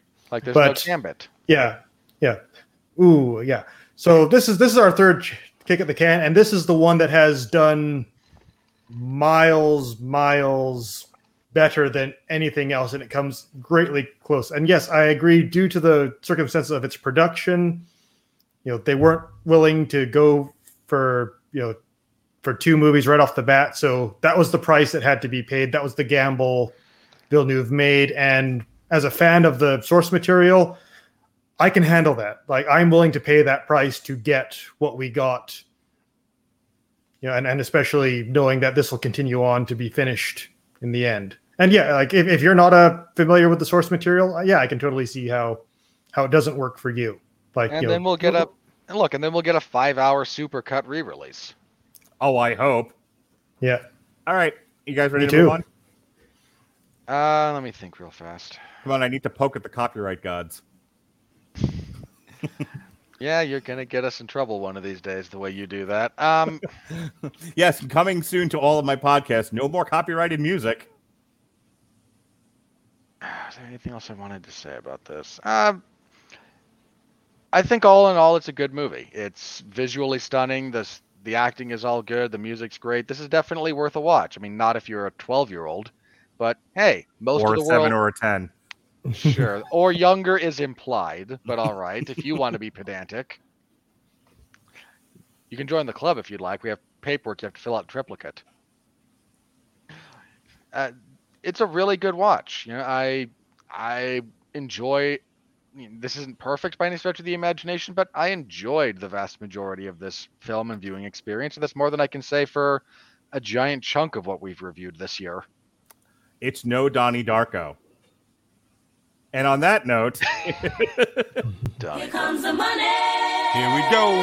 Money talk. Here comes the money. Money, money, money.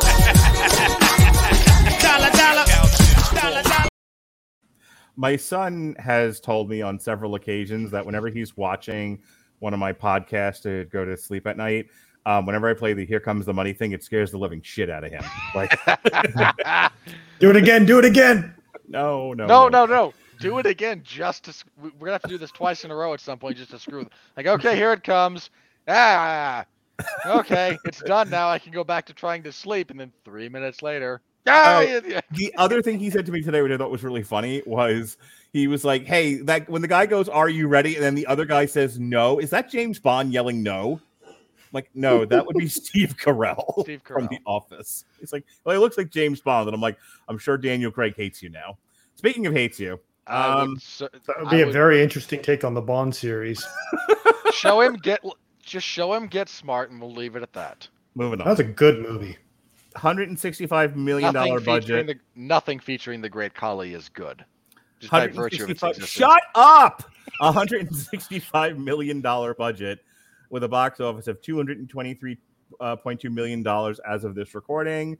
It's day and date on HBO Max, so a lot of what this could have possibly earned got cannibalized in the day and date thing, unfortunately. As for, I'm pretty sure it won the weekend. I'll tell you in a moment. It did. Yeah, Dune debuted at number 1. It knocked Halloween Kills, which overperformed. Can we just talk for 1 second about the 70% drop to Halloween Kills? Good Lord. Well, I mean, look. Hold on. That was also day and date on Peacock. It was not going to survive. Yeah. One, being cannibalized the way that it was. 2, another big feature in the immediate weekend. Like, if October were any more crowded, it would bust its pants. That's true, but 1, Peacock is still desperately trying to be taken seriously as a streaming option because no one takes it seriously as a streaming option unless you're one of the diehard abused cultists who still consider the WWE to be worth your time. You're going to upset somebody on Twitter saying shit. Yeah, hold on. Let me rephrase. So that's Robert Winfrey at RattleactionBroadcastingNetwork.com. No. Hold on. Let me do this. Let me do this properly then. One of the brain dead, much abused cultists who thinks any professional wrestling is worth your time. Let's not RobertWinfree. No, I don't even care about that. I'd like to remind everybody that Robert writes for 411mania.com, who specializes in professional wrestling coverage for over 20 years. I do not specialize in it. No, they do. They do, yes. 411 is primarily known for that. And I cover it when they ask me to. You want to know a dirty little secret about that? I don't watch professional wrestling unless I'm paid to cover it anymore. I don't. Yeah. And the people who read your stuff pick that up. All right. Anyway. Well, I love that they choose to read what I write. So I thank them very much for that. And so weirdly, my disillusionment. So weirdly, Halloween Kills was in like 22, something like that, more theaters than it was the previous weekend, despite being day and date on Peacock. That's a really bizarre thing. Anyway, yeah, 70% drop for Halloween Kills, which knocked it out of the number 1 spot. No Time to Die fell from 2 to 3. Venom Let There Be Carnage 3 to 4. Ron's Gone Wrong. Wait a minute. Hold on. What cut off No Time to Die? Look at that. It's in 600 less screens. Yeah, that is really bizarre. That is that is really weird. Venom Let There Be Carnage 3 to 4. Ron's Gone Wrong debuted at number 5. This was a write down for Disney, which this was an independent studio that signed a deal with 20th Century Fox, and Fox got bought by Disney. So this is yet another one of the tag-alongs that they had to put on screen and not anywhere else. And whatever it did, it was going to do, and it'll either be a write down or it's whatever for Disney. At this point, they're no longer. This was the only feature that was going to be distributed by 20th Century Studios. They're moving on to, I think, NBC Universal. I'd have to go back and look again, but yeah, they're done with this. So this is a big who cares. From what I've been told, Ron's Gone Wrong's pretty good. It didn't really move people one way or the other. It's just an all right kids movie. Speaking of all right kids movies and significant drops in theaters, holy shit. So The Addams Family 2 fell from 4 to 6 and had 700 less theaters with a 36.4% drop in its fourth week. The Last Duel, which Ronnie and I reviewed, fell from 5 to 7. Yeesh. Yeah, yeesh is right. That's another big loss for 20th Century Studios. Shang-Chi's in 700 less theaters, and it fell from 6 to 8. Shang-Chi's wrapping up its theatrical run. Yeah. The French Dispatch debuted at number 9. You know, Wes Anderson is definitely one of those, like, anything that's done by Wes Anderson, film people go out and see his stuff. If you know, the theater market were at normal, it would have a fairly decent representation of theater goers. But in a market like this, the French Dispatch, you release it in theaters just to do it, and then people watch it at home. Yeah, it's got its Oscar slot. Yep, it's got its Oscar slot. Which it will not win, because Wes Anderson winning an Oscar would be just the worst thing. Hansel Rosk fell from 7 to 10. Free Guy 8 to 11. Candyman 11 to 12. Lamb fell from 9 to 13. The Rescue debuted at number 14. That's weird. It doesn't seem like it has no last week thing, but it looks like it's been out for 3 weeks. Becoming Cousteau debuted at number 15. Jumping all the way down, 13 Fanboy 25, The Laws of the Universe, The Age of Elohim 27, Minion, and not that Minion, the other Minion, spelled differently, at number 31. Worldwide, expect to see some different shit here. Well, Battle at Lake Changjin overtook Hi Mom as your top worldwide owner, as the number one spot for worldwide box office returns at the moment. Yes, sir. Hi Mom is number 2, and so we have the only 2 movies that broke 800 million worldwide for 2021 are both Chinese Chinaman movies. F9. I don't even know where those have. I don't think those have been released. Hi Mom at this point should be on VOD if you're curious about it, but. F9, The Fast Saga, maintaining its spot at number 3. Detective Chinatown, number 4. No Time to Die finally shot past Godzilla vs. Kong. It is the only domestic movie to have cracked 500 million besides F9. So it took that long. So like F9 was June, No Time to Die, October, to get past 500 million. Godzilla vs. Kong got knocked to number 6 at 467 million. Shang-Chi, which we debated on the last Damn You Hollywood, may not make it to 500 million. It's slowing down pretty hard. It's currently at 422. Yeah, especially with the big cut in theater in its screens that it had, that it suffered this last week. I don't think wasn't that what we said last week? Was okay. Do you think it breaks 500 million? And we all kind of went, yeah, if it does, it's by the skin of its teeth. Yeah, I can't imagine at this point, especially with like the new thing in 2 weeks is going to be the Eternals, and then the Spider-Man. So what breathing room does this have? At this point, Shang-Chi's not even going to beat Godzilla versus Kong. It doesn't seem to look that way. I mean, maybe it does, but we're talking. If it does, it's between 468 and 475. It's not going to go much beyond that. And that is by the time we hit December 31st. Yeah. Black Widow is number 8 with 379. Venom into the top 10 now at 353. That was a wild success for Sony, I think, because that was a really pretty cheap budget, if I remember correctly. It wasn't cheap, but it was significantly more expensive. I think it was significantly more expensive than the first one, but it is still a wild success. Free Guy at number 10 at 330 million. Rounding out the top 20 are A Quiet Place 2, Cruella, Dune at 223, which puts it right between Cruella and My Country and My Parents. Jungle Cruise, Raging Fire, The Conjuring, Chinese Doctors, Cliffwalkers, and The Suicide Squad with a rousing and disappointing 167 million. Hey, quick note on that. Speaking of disappointing, go one below The Suicide Squad. Okay, just every time, every show? Not every time, but this time. Okay, he's referring to Space Jam for those of you who are on traditional audio. Space Jam: A New Legacy with a whopping total of 162 million worldwide. That movie has made less in box office returns than LeBron's salary for 2 years. So this weekend, in terms of competition, the big one is Edgar Wright's Last Night in Soho. On TV, you've got streaming exclusively on Paramount Plus, Paranormal Activity: Next of Kin. Do you have Paramount Plus, Mark? I do have Paramount Plus. Okay. You have all the streaming services. I like that. Everything except Shudder. I actually have Shudder. One of my brothers is a bigger horror fan than I am, actually, and it's now a thing that we have. I can watch Shudder material on Amazon Prime. There you go. So yeah, I just a quick thing, then we can move on to the last segment. Dune seems to have picked up a lot of international fanfare, so I think it's going to keep doing well. It's, like I said, it's at 223 million now. It doesn't have a tremendous amount of competition next weekend, so it'll probably. I imagine it'll retain the top spot next week. I don't know about that, but I don't know. Does Last Night in Soho have that much buzz? I mean, Edgar Wright does. People liked his Cornetto trilogy. People tend to like Edgar Wright in general. I think, and Last Night in Soho has gotten a lot of publicity. Anna Joy Taylor, who was in the chess game show. People like her. Isn't it Taylor Joy? Anna Joy something or other. Anna Taylor Joy. I think it's Anya Taylor Joy. Joy Luck Club.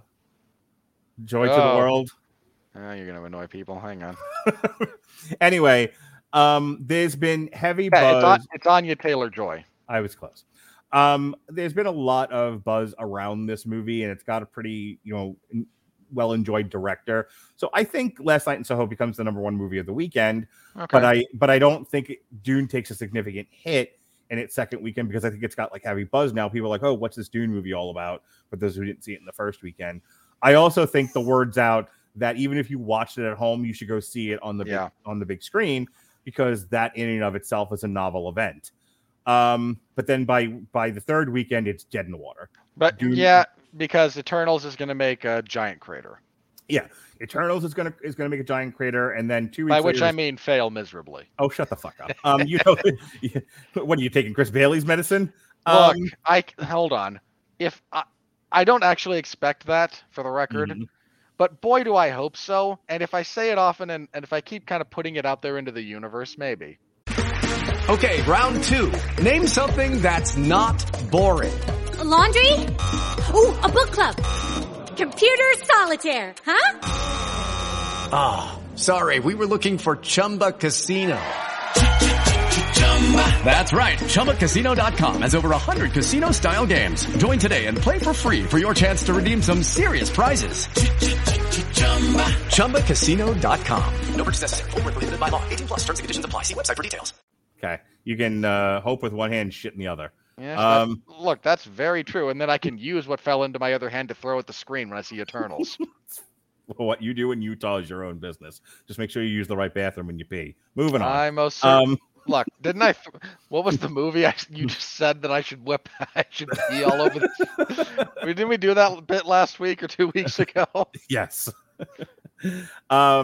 Anyway, so it's Eternals in 2 weeks, and then in about a month from now is Ghostbusters, and by the end of that, no one will be watching Dune. Yeah. November, for as packed as October is, November's no slouch either. November's got a lot of stuff.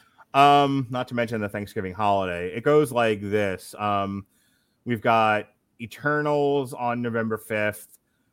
Nothing of serious note on the 12th, but there's a lot of stuff that is going to be on streaming.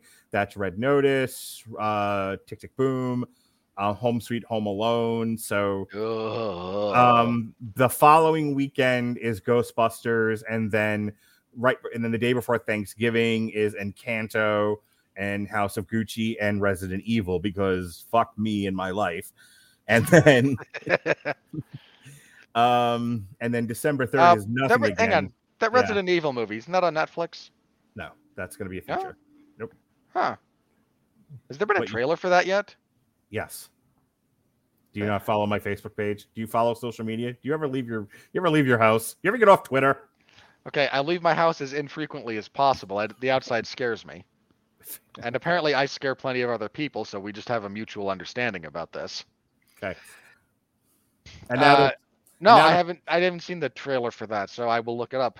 Okay. No, they released it. It was in our chat that you're apparently ignoring, but it was Dude, shared at least 2 or 3 times. You put a lot of stuff in there. As does Jason, as does Yes. Andrew, as Look, does... there's a point being, I'm not saying you didn't share it. I'm saying it got buried somewhere back there. Tag you in everything now. And Dude, on that note, hold on, that means nothing. I don't know why it means nothing, but it doesn't.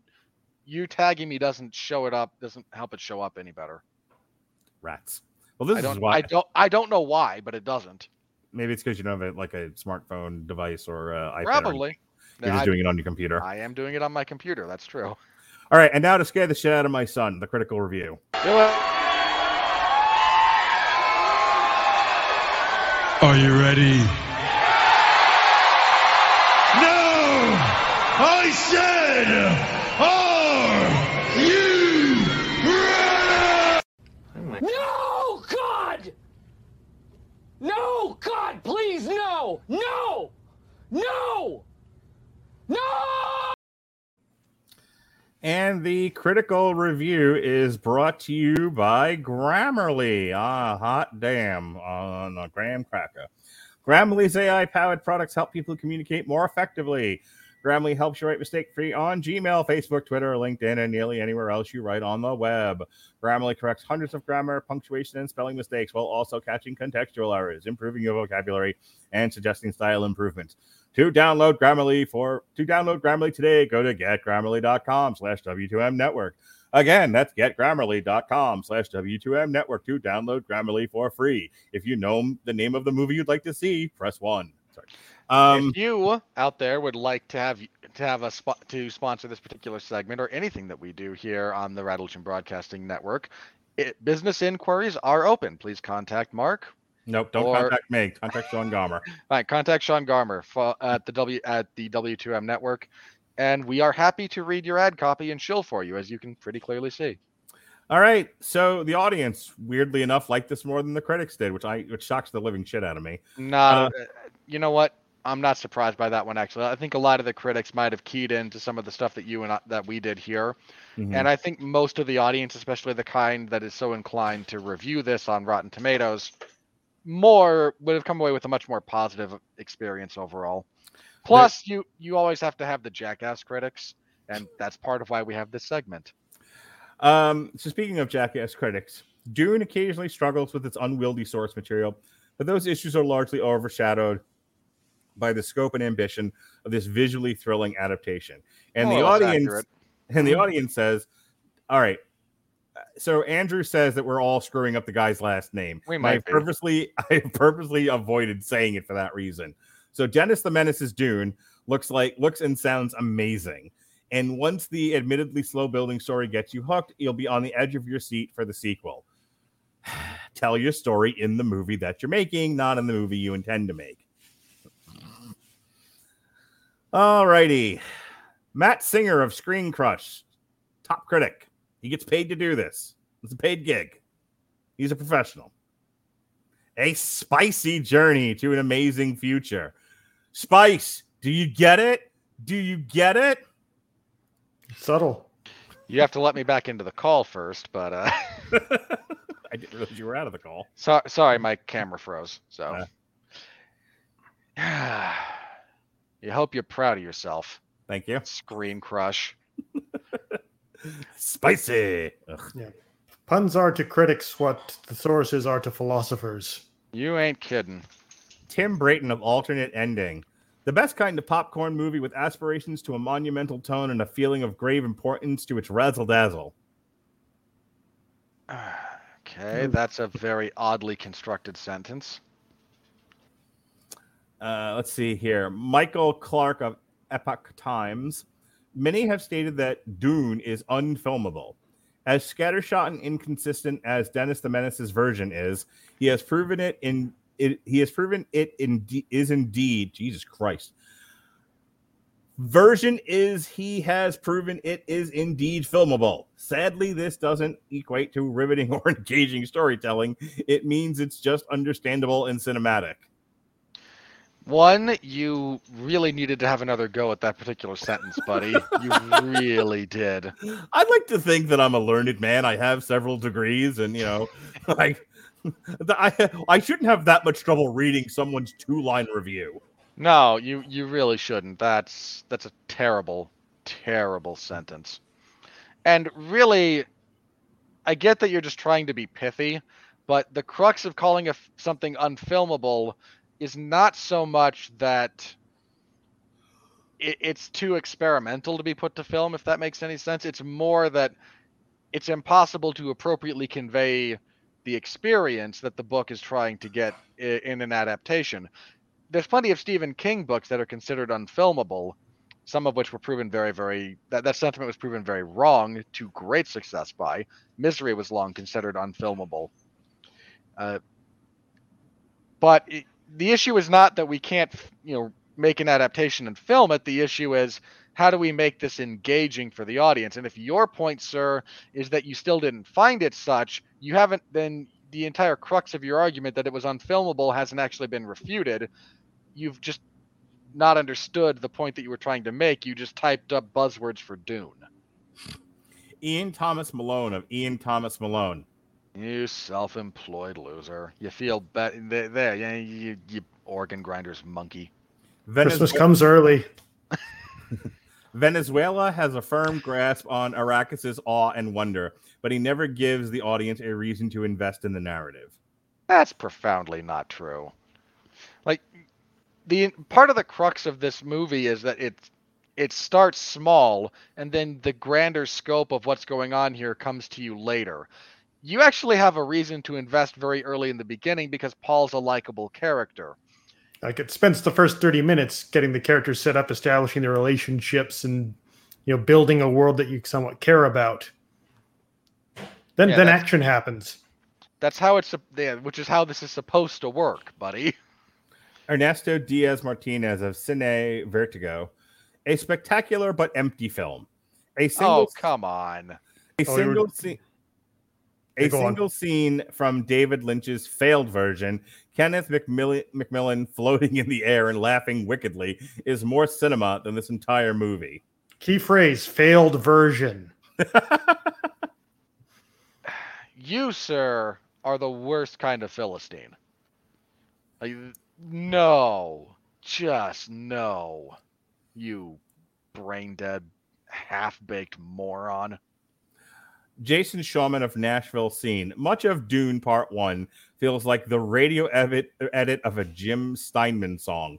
It's still long, and you get the bullet points of what's going on, but you don't get the cumulative world building of all that excess. Yeah. I mean, I much as I want to razz him for a Jim Steinman reference, he's writing for the Nashville Scene, so know your audience. Fair enough.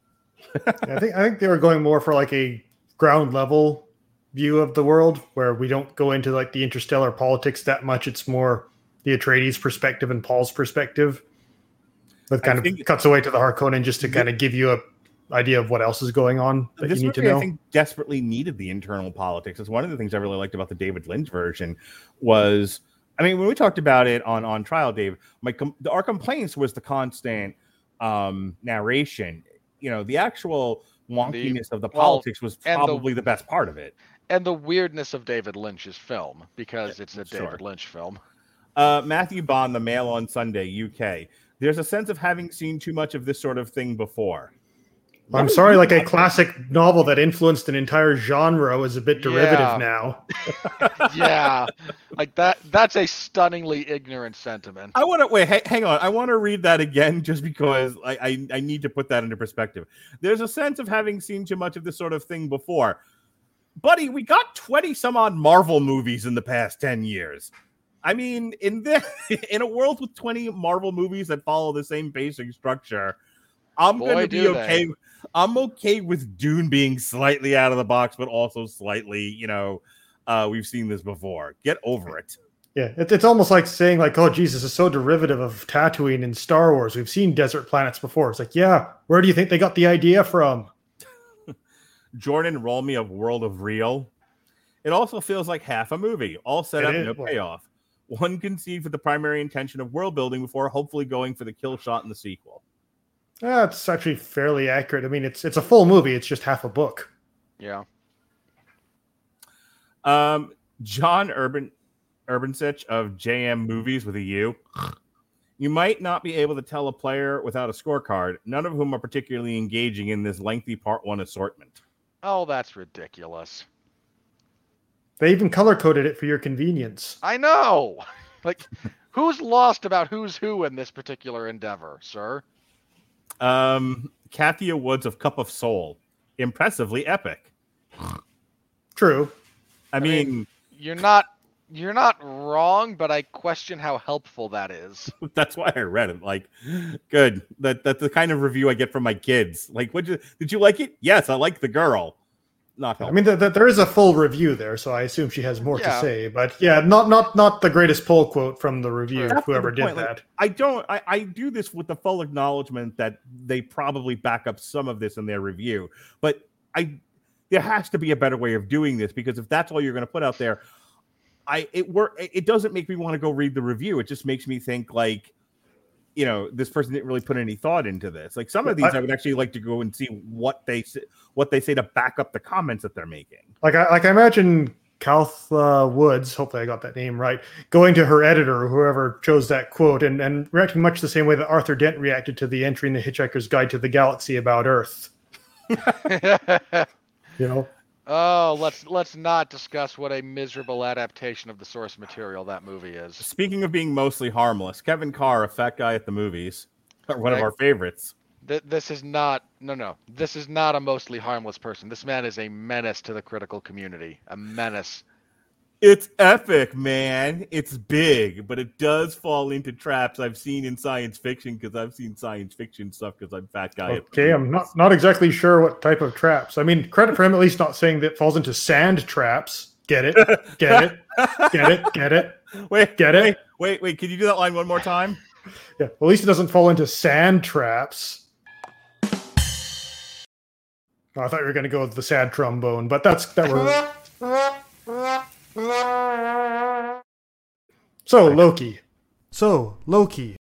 There we go. Okay, moron. Look at that handsome devil with the creamy caramel smooth voice. Once again, moron.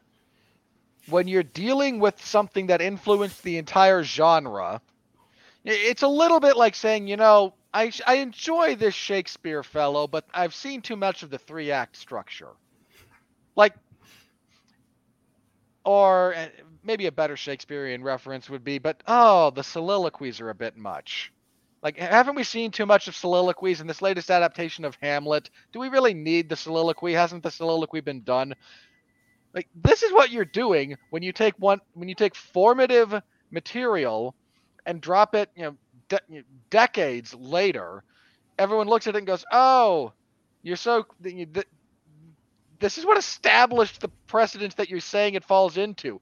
This was groundbreaking stuff when it originally came out. And I'm sorry you're not going to give it proper context because you're too lazy to read a book.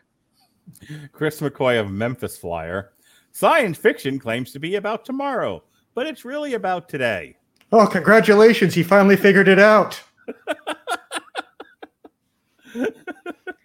And here, I'm going to blow your mind. Most history movies are actually about today. And for more on that, check out. And you're telling me the Oscars are also political? Oh, fuck off. Yeah, dude like Aaron Peterson. And for more politics in your history movie, check out Ronnie and I reviewing The Last Duel, the most Me Too movie you'll see this year, set in the 1300s. Can I just say, I listened to you guys and I read the synopsis. Yes. They really needed to maintain the ambiguity about Adam Driver's character's guilt. Like, taking a firm stance on that ruins the entire point of what that thing is. Like, the whole point about the trial by combat is that it doesn't actually solve anything. There's no, there's finality, but it's not about, it makes it no longer about, the evidentiary process. And by showing the audience, he's guilty, you utterly remove the ability of that film. Showed it twice, by the way. He was guilty. Yeah. In case you missed it the first time. In case Rashomon, this ain't. Right? Michael Medved of the Michael Medved Show. We hate you, Mike. I hate you, Michael Medved. Mark hates you. I just you call didn't hang up on Robert yet. I just called you. I'm just happy to call you a self-employed loser, but Mark actually hates you. The inventive visuals and audio effects are world-class and often spellbinding, but the twists and turns are sometimes hard to follow. I'm Michael Medved. Listen to my radio show. Okay, put down the phone. Look at the screen. Ears. Let's put on our listening ears, like in 3rd grade. You can do this.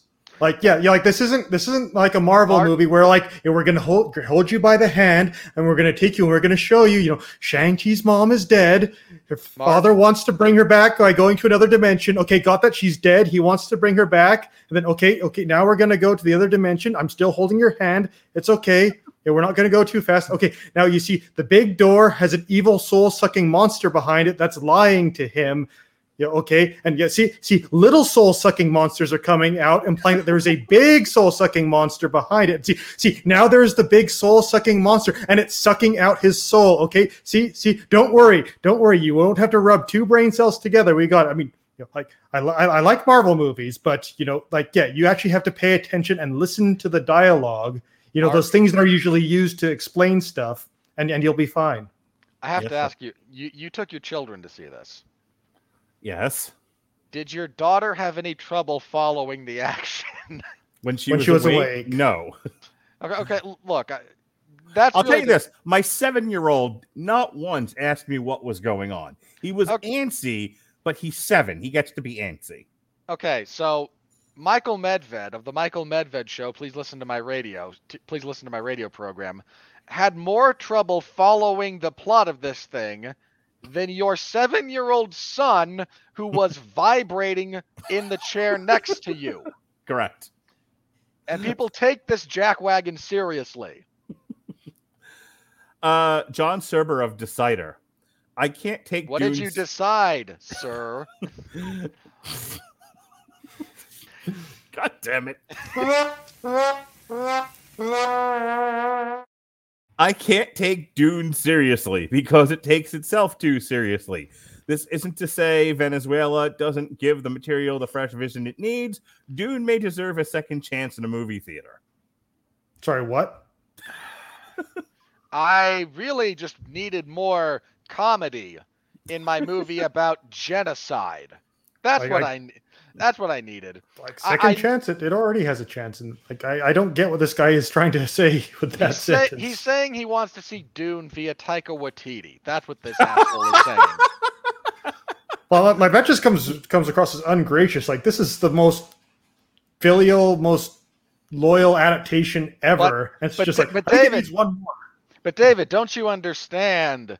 It takes the discussion of genocide and imperialism seriously. I need comedy. I need Led Zeppelin.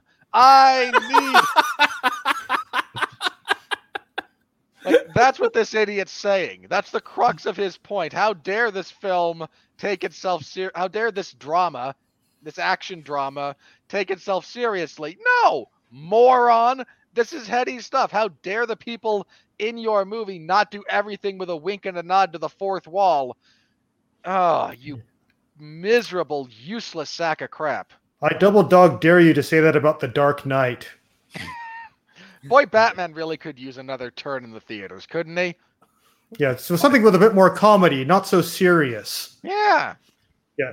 Vincent Mancini of Uproxx, that noted vestige of journalism. Let's not talk about Uproxx. Like, the fact I don't even need to see the review. The fact that he writes for that outlet is all I need to know. Where I had been a complete sandworm virgin. There's a mental image nobody needs. I am not an incorrigible space piggy. I think it's Spice Piggy.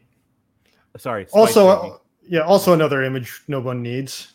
I am not an incorrigible Spice Piggy. Thank you, Dennis Villanueva. I'm not sure if this is a review or just someone's fetish fiction. Or we also call that Star Wars, which is mostly George Lucas fetish fiction. Ty Burr of Ty Burr's Watch List, top critic. How did this self-employed loser get to be a top critic? There's a lot of them on here. The movie isn't Lawrence of Arabia in space. but it comes pretty close. And I say that as someone who went in a doubter. I mean, I'm not quite sure what to make of that, but to the people that keep complaining that Dune looks too much like, the desert and based on desert cultures, like, yes, it's a desert planet. Like, we're going to base the things on the desert planet along the place on the planet where most people have been living that is a desert, because they probably have a pretty good idea on how that goes. I'm just going to throw this out there to people, and I really mean this. There's a real finite way that life develops in certain conditions, especially extreme conditions. The fact that humanity evolved at all on Arrakis is something of a miracle. It didn't actually. The Fremen did actually were they migrants. They migrated. Yeah, but very, very long ago. Point being, they were there first. Yeah. Point being, if you have something that works in a specific harsh, like if you said if Arrakis was a rainforest planet instead of a desert planet, but we had the same issues at hand. And you could have like big blue cat people on it. Sure. All right. There's a bunch of the big blue cat people whose culture sure looks a lot like a bunch of people who live in a jungle, doesn't it, on Earth? All right. There's a handful of these I got to read, so just let's quick hits and then we're done. But these couple here that I have on screen are fantastic. Oh, Armin boy. White hates everything, by the way. I don't think we've ever read anything of his that was fresh. And everything he writes is stupid. National Review.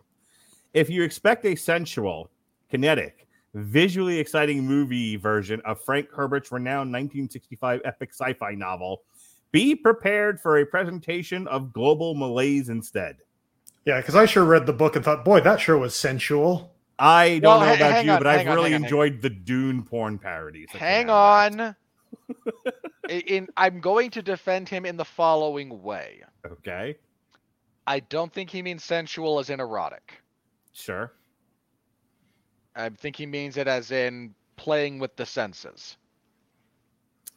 Really should have used a different word then. I'm not. Yeah. Hang on, especially after that whole like worm virgin spice piggy thing.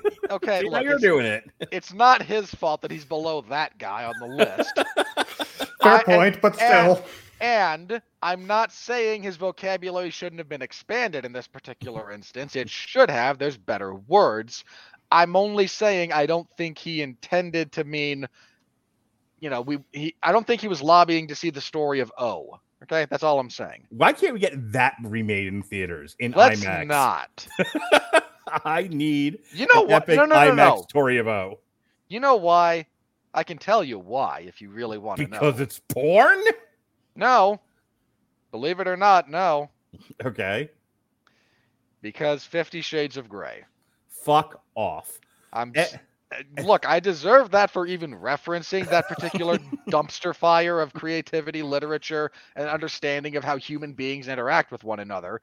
It's terrible. And anyone who read it and said otherwise, shame on you. Go stand in a corner. Wait for the witch to get you.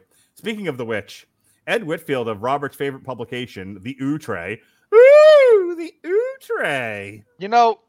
It's a good thing we went to the visual, right? Because when you used to say the outre, I visualized it being spelled very, very differently. It is literally the tray full of ooh. Put the word out. Someone at Waters has a gambling problem. Not helpful. I thought they did a pretty good job this time around. The hell does that have to do with anything? Oh, the implication being that they are putting money on these feature films without any sort of real guarantee they're going to make money. But that is an asinine pull from his review. It really is. Like that's kind of just the description of what a producer does. Yeah, like that's not. Look, I'm going to. You know what? No, I'm not going to give you the benefit of the doubt that your full review is actually worthwhile. But I will say this: that's a terrible pull from what I'm assuming is an equally terrible review.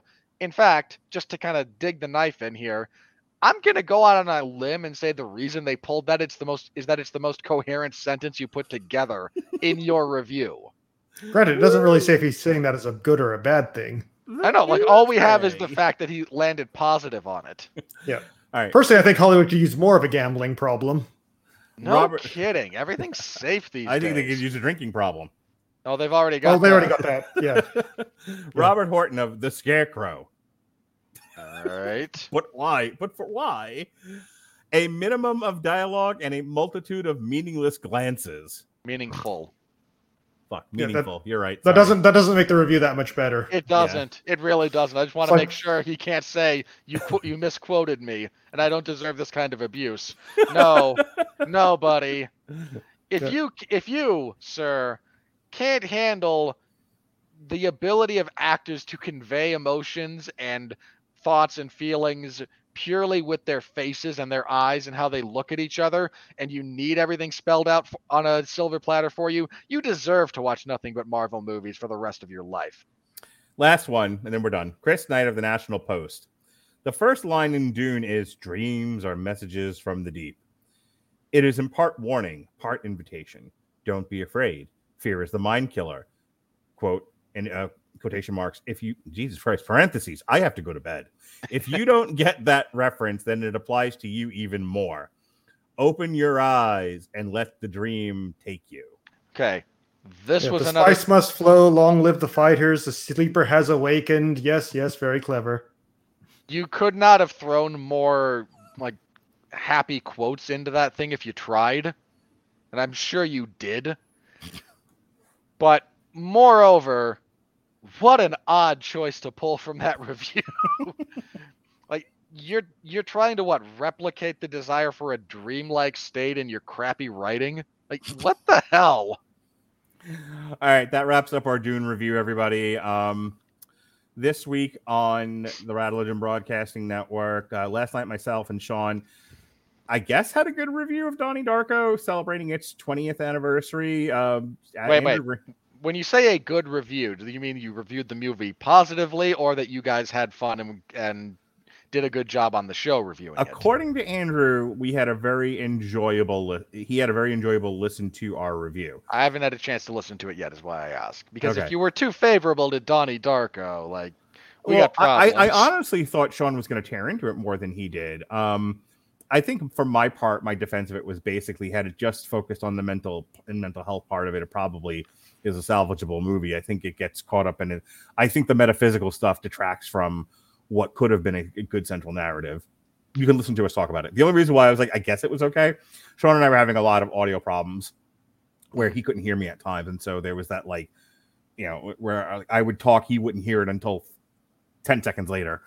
So there was stuff like that. There was, I actually had to go back and edit it. Ooh, I'm proud of you, Mark. Almost burnt down my fucking house in anger about it. But Mark, we've been doing that. I do that. David does that. Jesse does that. It's okay. No, it's not. It really is. Editing is the mind killer. No. Your fear of editing is the mind killer. The spice must flow. Anyway, we had a review of Crown Jewel. We're re-airing a bunch of our Paranormal Activity movies from a couple of years back because of Next of Kin that comes out this Friday. The aforementioned Last Jewel review with Ronnie. Jesse has an entire series of Rise of the Midnight Suns mini podcasts that are going to be dropping one day a piece until Halloween. Tomorrow, speaking of which, myself, Jesse Starcher, and Robert Cooper will be reviewing Halloween self-titled album from June. Gavin and I will wrap up Ted Lasso season 2, and then on Friday, you said wrap up a lasso. That's funny. Myself and Alexis Haina will be doing a triple feature on Scooby Meets Courage, Muppets Haunted Mansion, and My Little Pony, Rah Rah, We're an Angry Mob. And then Jason Teasley finally gets his wish. I can cut everybody else's shows. I cut David's shows. I cut Robert Winfrey's shows. Thanks. But I tried to cut Jason Teasley's shows, and he threw himself a giant man tantrum. So, season 1. Friday night. Saturday. To be fair, when Mark says he cuts my shows, he then also and other people wind up deciding that I have to host the what if discussion. Have fun with that. I just have to point this out. This is my fault. I was out at the time, so I didn't see the discussion because I don't have a phone. And when I come back, And I see this. I see that there's been activity in this chat. So and I know what it is. I know it's the what if group. So I'm like, okay, let me see what's happened. And Mark goes, okay, we have a scheduling problem. So we either need to do X or Y or Z, and they go through it. And then one of the options presented was, so we either need to have Robert step out, in which case we can do it here, or have me step out, in which case you all get together here. And had I been here, I would have happily said, I don't need to be on this. He would have dove out of you it. You are welcome to do this without me. I don't have a tremendous amount to contribute. And instead, because I wasn't there to advocate on my own behalf, everyone decided, no, we'll move it to this date, and Robert will host. And I watched this happen, and I felt like look, Mark hasn't made the reference, so I need to now. I felt like McNulty coming back and discovering that no one had been monitoring the phone lines, looking down the list. And, this is it. This is them ordering the hit. And because there was no one here covering this, we can't use this in court. What the hell? Jesus, what the fuck did I do?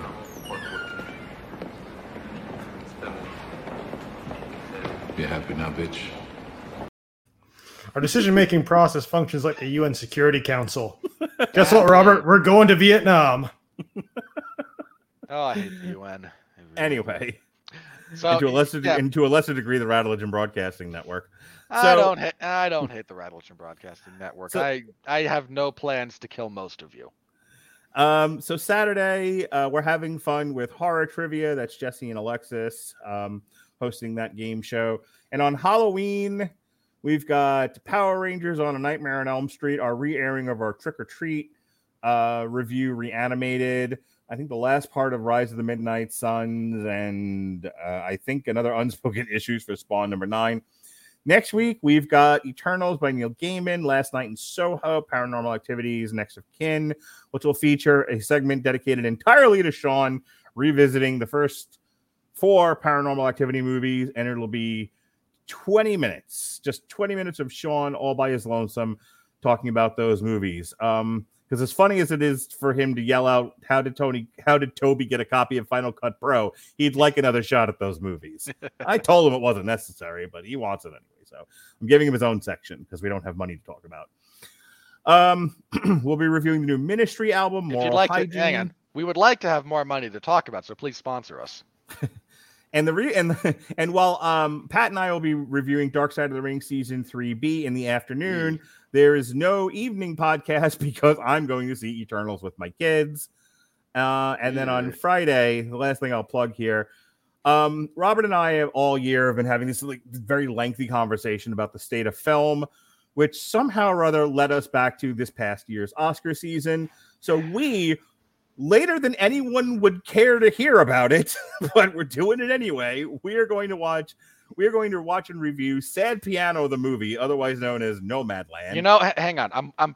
I'm partway through that movie as we currently record this. Yeah. I didn't realize when I heard that joke. I thought it was all about the theme. Yeah. I thought like the themes the movie touches on. Yeah. I'm pretty sure the only musical score is in fact a sad piano playing.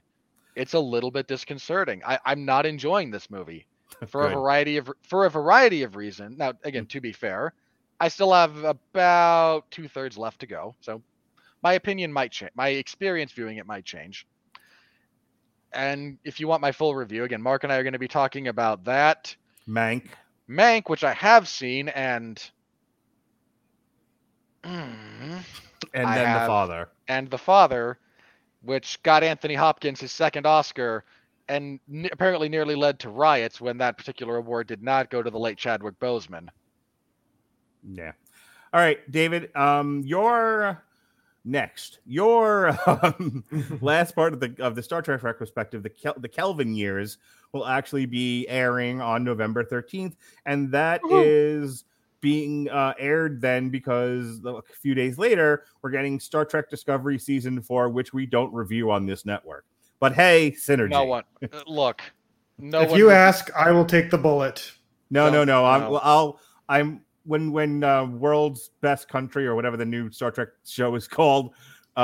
Strange New Worlds. That's the one. when Strange New Worlds debut, then we'll do that. And of course, Picard season 2, I've actually already got on the calendar. I've taken a wild guess at when it ends. Right, so anyway, so to clarify, we are going to do Discovery at some point. No, is that what you're saying? No, okay. Oh, we're gonna do Strange New Worlds. Gotcha. Correct. Yeah, I can't.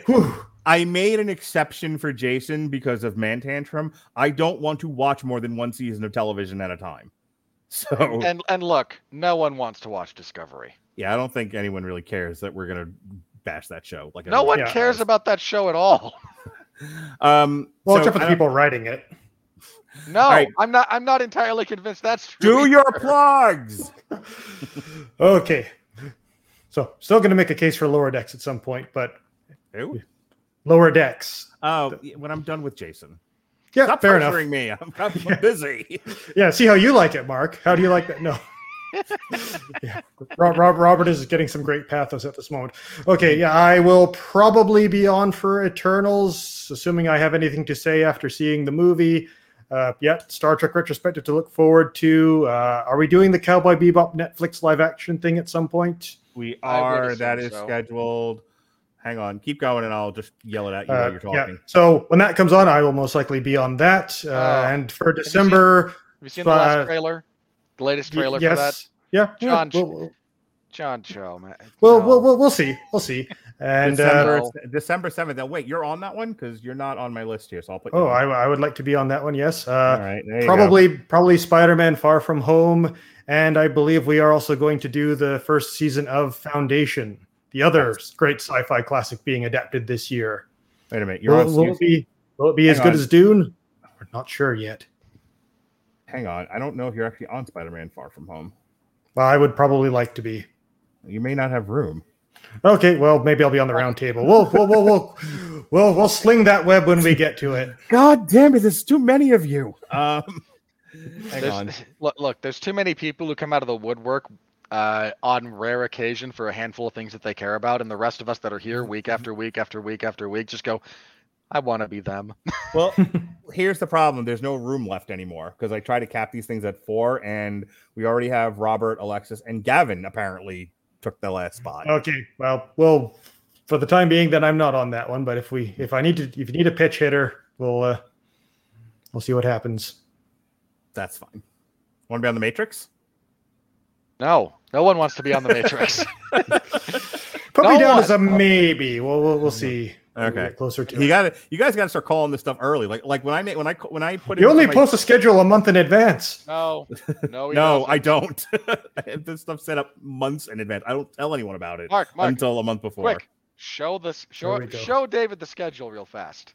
Okay, hang on 1 second, because for the real comedic effect of this, for the real comedic effect of this, I will only show him just the podcasting schedule. Yeah. That's how this works. Okay, hang on. I got to set it up. This is your bird box moment, David. I don't know what that means. I haven't seen the movie either, but apparently it involves looking at something that drives you insane. All those red dots are podcasts. I think we froze David. Scroll down to December just for the laugh. Did we really lose David? He hasn't moved. Yep. No, there it is. Oh, okay. You ruined it, Mark. Hang on. Here's December. I can keep going. That's December. Here comes January. Ready? Boom! January. You look at all those Fridays you have open on January, Mark. All right. Well, I have some suggestions. No. That's February. Again. A lot of Fridays. February doesn't look that bad at the moment. It's very full, people. Stop trying to fill up my schedule. So that's February. So that's March. Yeah, March is where things start picking back up, to the shock of no one. April's got a bit of it. May is good. May we haven't completely filled up yet. That's because we're waiting to see how many movies in the next couple of months get postponed to May, which already has a Damn You Hollywood set every week, it looks like. Yep. Iron Eagle commentary on that. On Trial Top Gun on that. Yeah. You're not on Iron Eagle. That's a re-air. One of those Damn You Edit Hollywood. me in. One of those damn you Hollywoods I'm not on, but only No, one. that would be Ronnie who took that bullet for you. So it's June. If he wants to talk Legally Blonde 3, God bless him. I've already worked it out with him. I said, there's no way I can get anyone else to do this, including the girl I work with. Please take that job for me. And he said, I got you, Bubula. So that's June. So what did that cost you? My soul. Ronnie doesn't want your soul. There's July. See, and so we get to August where we actually don't have a tremendous amount on the schedule. So there it is. So point being, if there's something coming up that you want to be on, call dibs because it's already on the schedule. Yep. I am not holding people's hands. You all have the same access to the same list that I do. Call it out ahead of time. Because that's why I took it out of the public chat and started making everyone talk to me privately because I was getting it was like Game of Thrones. They were like, people were like, "Hi, would you make an alliance with me?" Like, yes, we'll talk Matrix. It's fine. We're playing a game of diplomacy. Yeah. For those of you who never played that game, you may not get that reference, but speaking of playing games, do your plug so we can get out of here. All right. I cover professional wrestling, even though I maligned it earlier, and I stand by that because contemporary professional wrestling I find utterly uninteresting. But if you do, I called you a brain-dead, abused cultist. And while I might feel that way about some of you, and look, you guys know who you are. You're the ones who come in every week and who go, boy, I don't know why I'm watching. I know why I'm watching, because I have to. When I don't have to. Get on with it. Yes, get on with it. I cover it. Loki. Hang on. I cover professional wrestling a few nights a week. I covered this last week. I covered Raw this last Monday because Tony Acero had a tech issue, I suppose. So my 3 hours of suffering over there. I cover AEW's Dark Elevation. My review for that is up in the Wrestling Zone of 411 Mania. Wednesday, I cover whatever MLW puts out. Apparently, they recently released the full match for Alexander Hammerstone and Jacob Fatu, which went about 37 minutes, I think. The video is 37, but it includes entrances. Those two guys going 30 minutes was a mistake. The cut-down version on Fightland is much better. So I'll cover whatever their Fusion Alpha event is this particular week, and I cover WWE SmackDown on Fridays. Yeah, Charlotte Flair. All right, folks, thanks for joining us. Hang on. All right, my big thing. Sorry. Look, you cut me off in the middle of my sad head shake about the existence of Charlotte Flair. Saturdays, I cover whatever the UFC is running. This last week was UFC on ESPN Plus 54. Decent main event. Fun little slugfest on the prelims. You can find my full report in the MMA Zone of 411 Mania. This Saturday is UFC 267 with 2 title fights and a pretty rockin' lightweight fight between Dan Hooker and Islam Makhachev. That is free to anyone who has ESPN Plus here in the United States and will start. The prelims start, I believe, at 10:30 a.m. Eastern Standard Time because they're going live. They're going prime time in Abu Dhabi rather than here in the United States. So I will be covering that. And if you want my preview for that, I host the 411 Ground and Pound MMA podcast. Wherever you're listening to this show, you can plug that into your search bar and you can probably find me talking mixed martial arts. So please give that a listen if you're so inclined. I have my full preview for that event. And next week. And on November 19th, Robert and I will be doing alternative commentary for Demetrius Andrade versus Jason Quigley on DAZN. I really hope you're joking. But I can't. I'm not going to click over and look at the calendar. I'm going to tell you you're joking. We're going to leave it at that.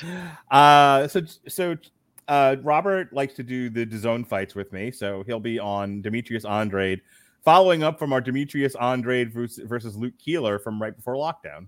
Mark, why are you lying to the people? We'll talk. Why are you lying to the people, Mark? I was hoping if I just sprung it on you, you'd agree. No. Damn it. No. I mean, first of all, hang on. I think there's a UFC event on. It's on a Friday, or I wouldn't have even asked. Really? Yeah. That could be complicated for me then. No, it'll be done by the time the match.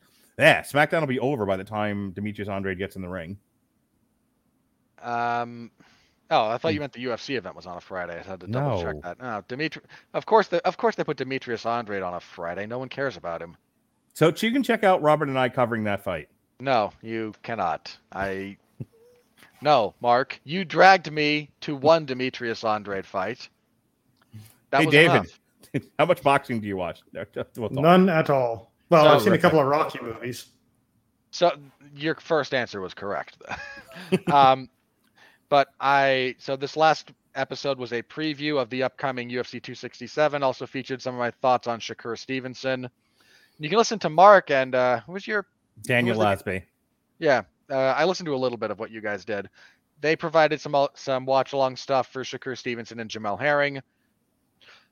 So again, you have some of my thoughts on that. A lot of stuff from this last week, and this coming week will be a review of UFC 267 and a preview of UFC 268, which is another really stacked pay-per-view featuring 2 title fights and a fairly notable support fight. Stupidly going up against the Canelo fight.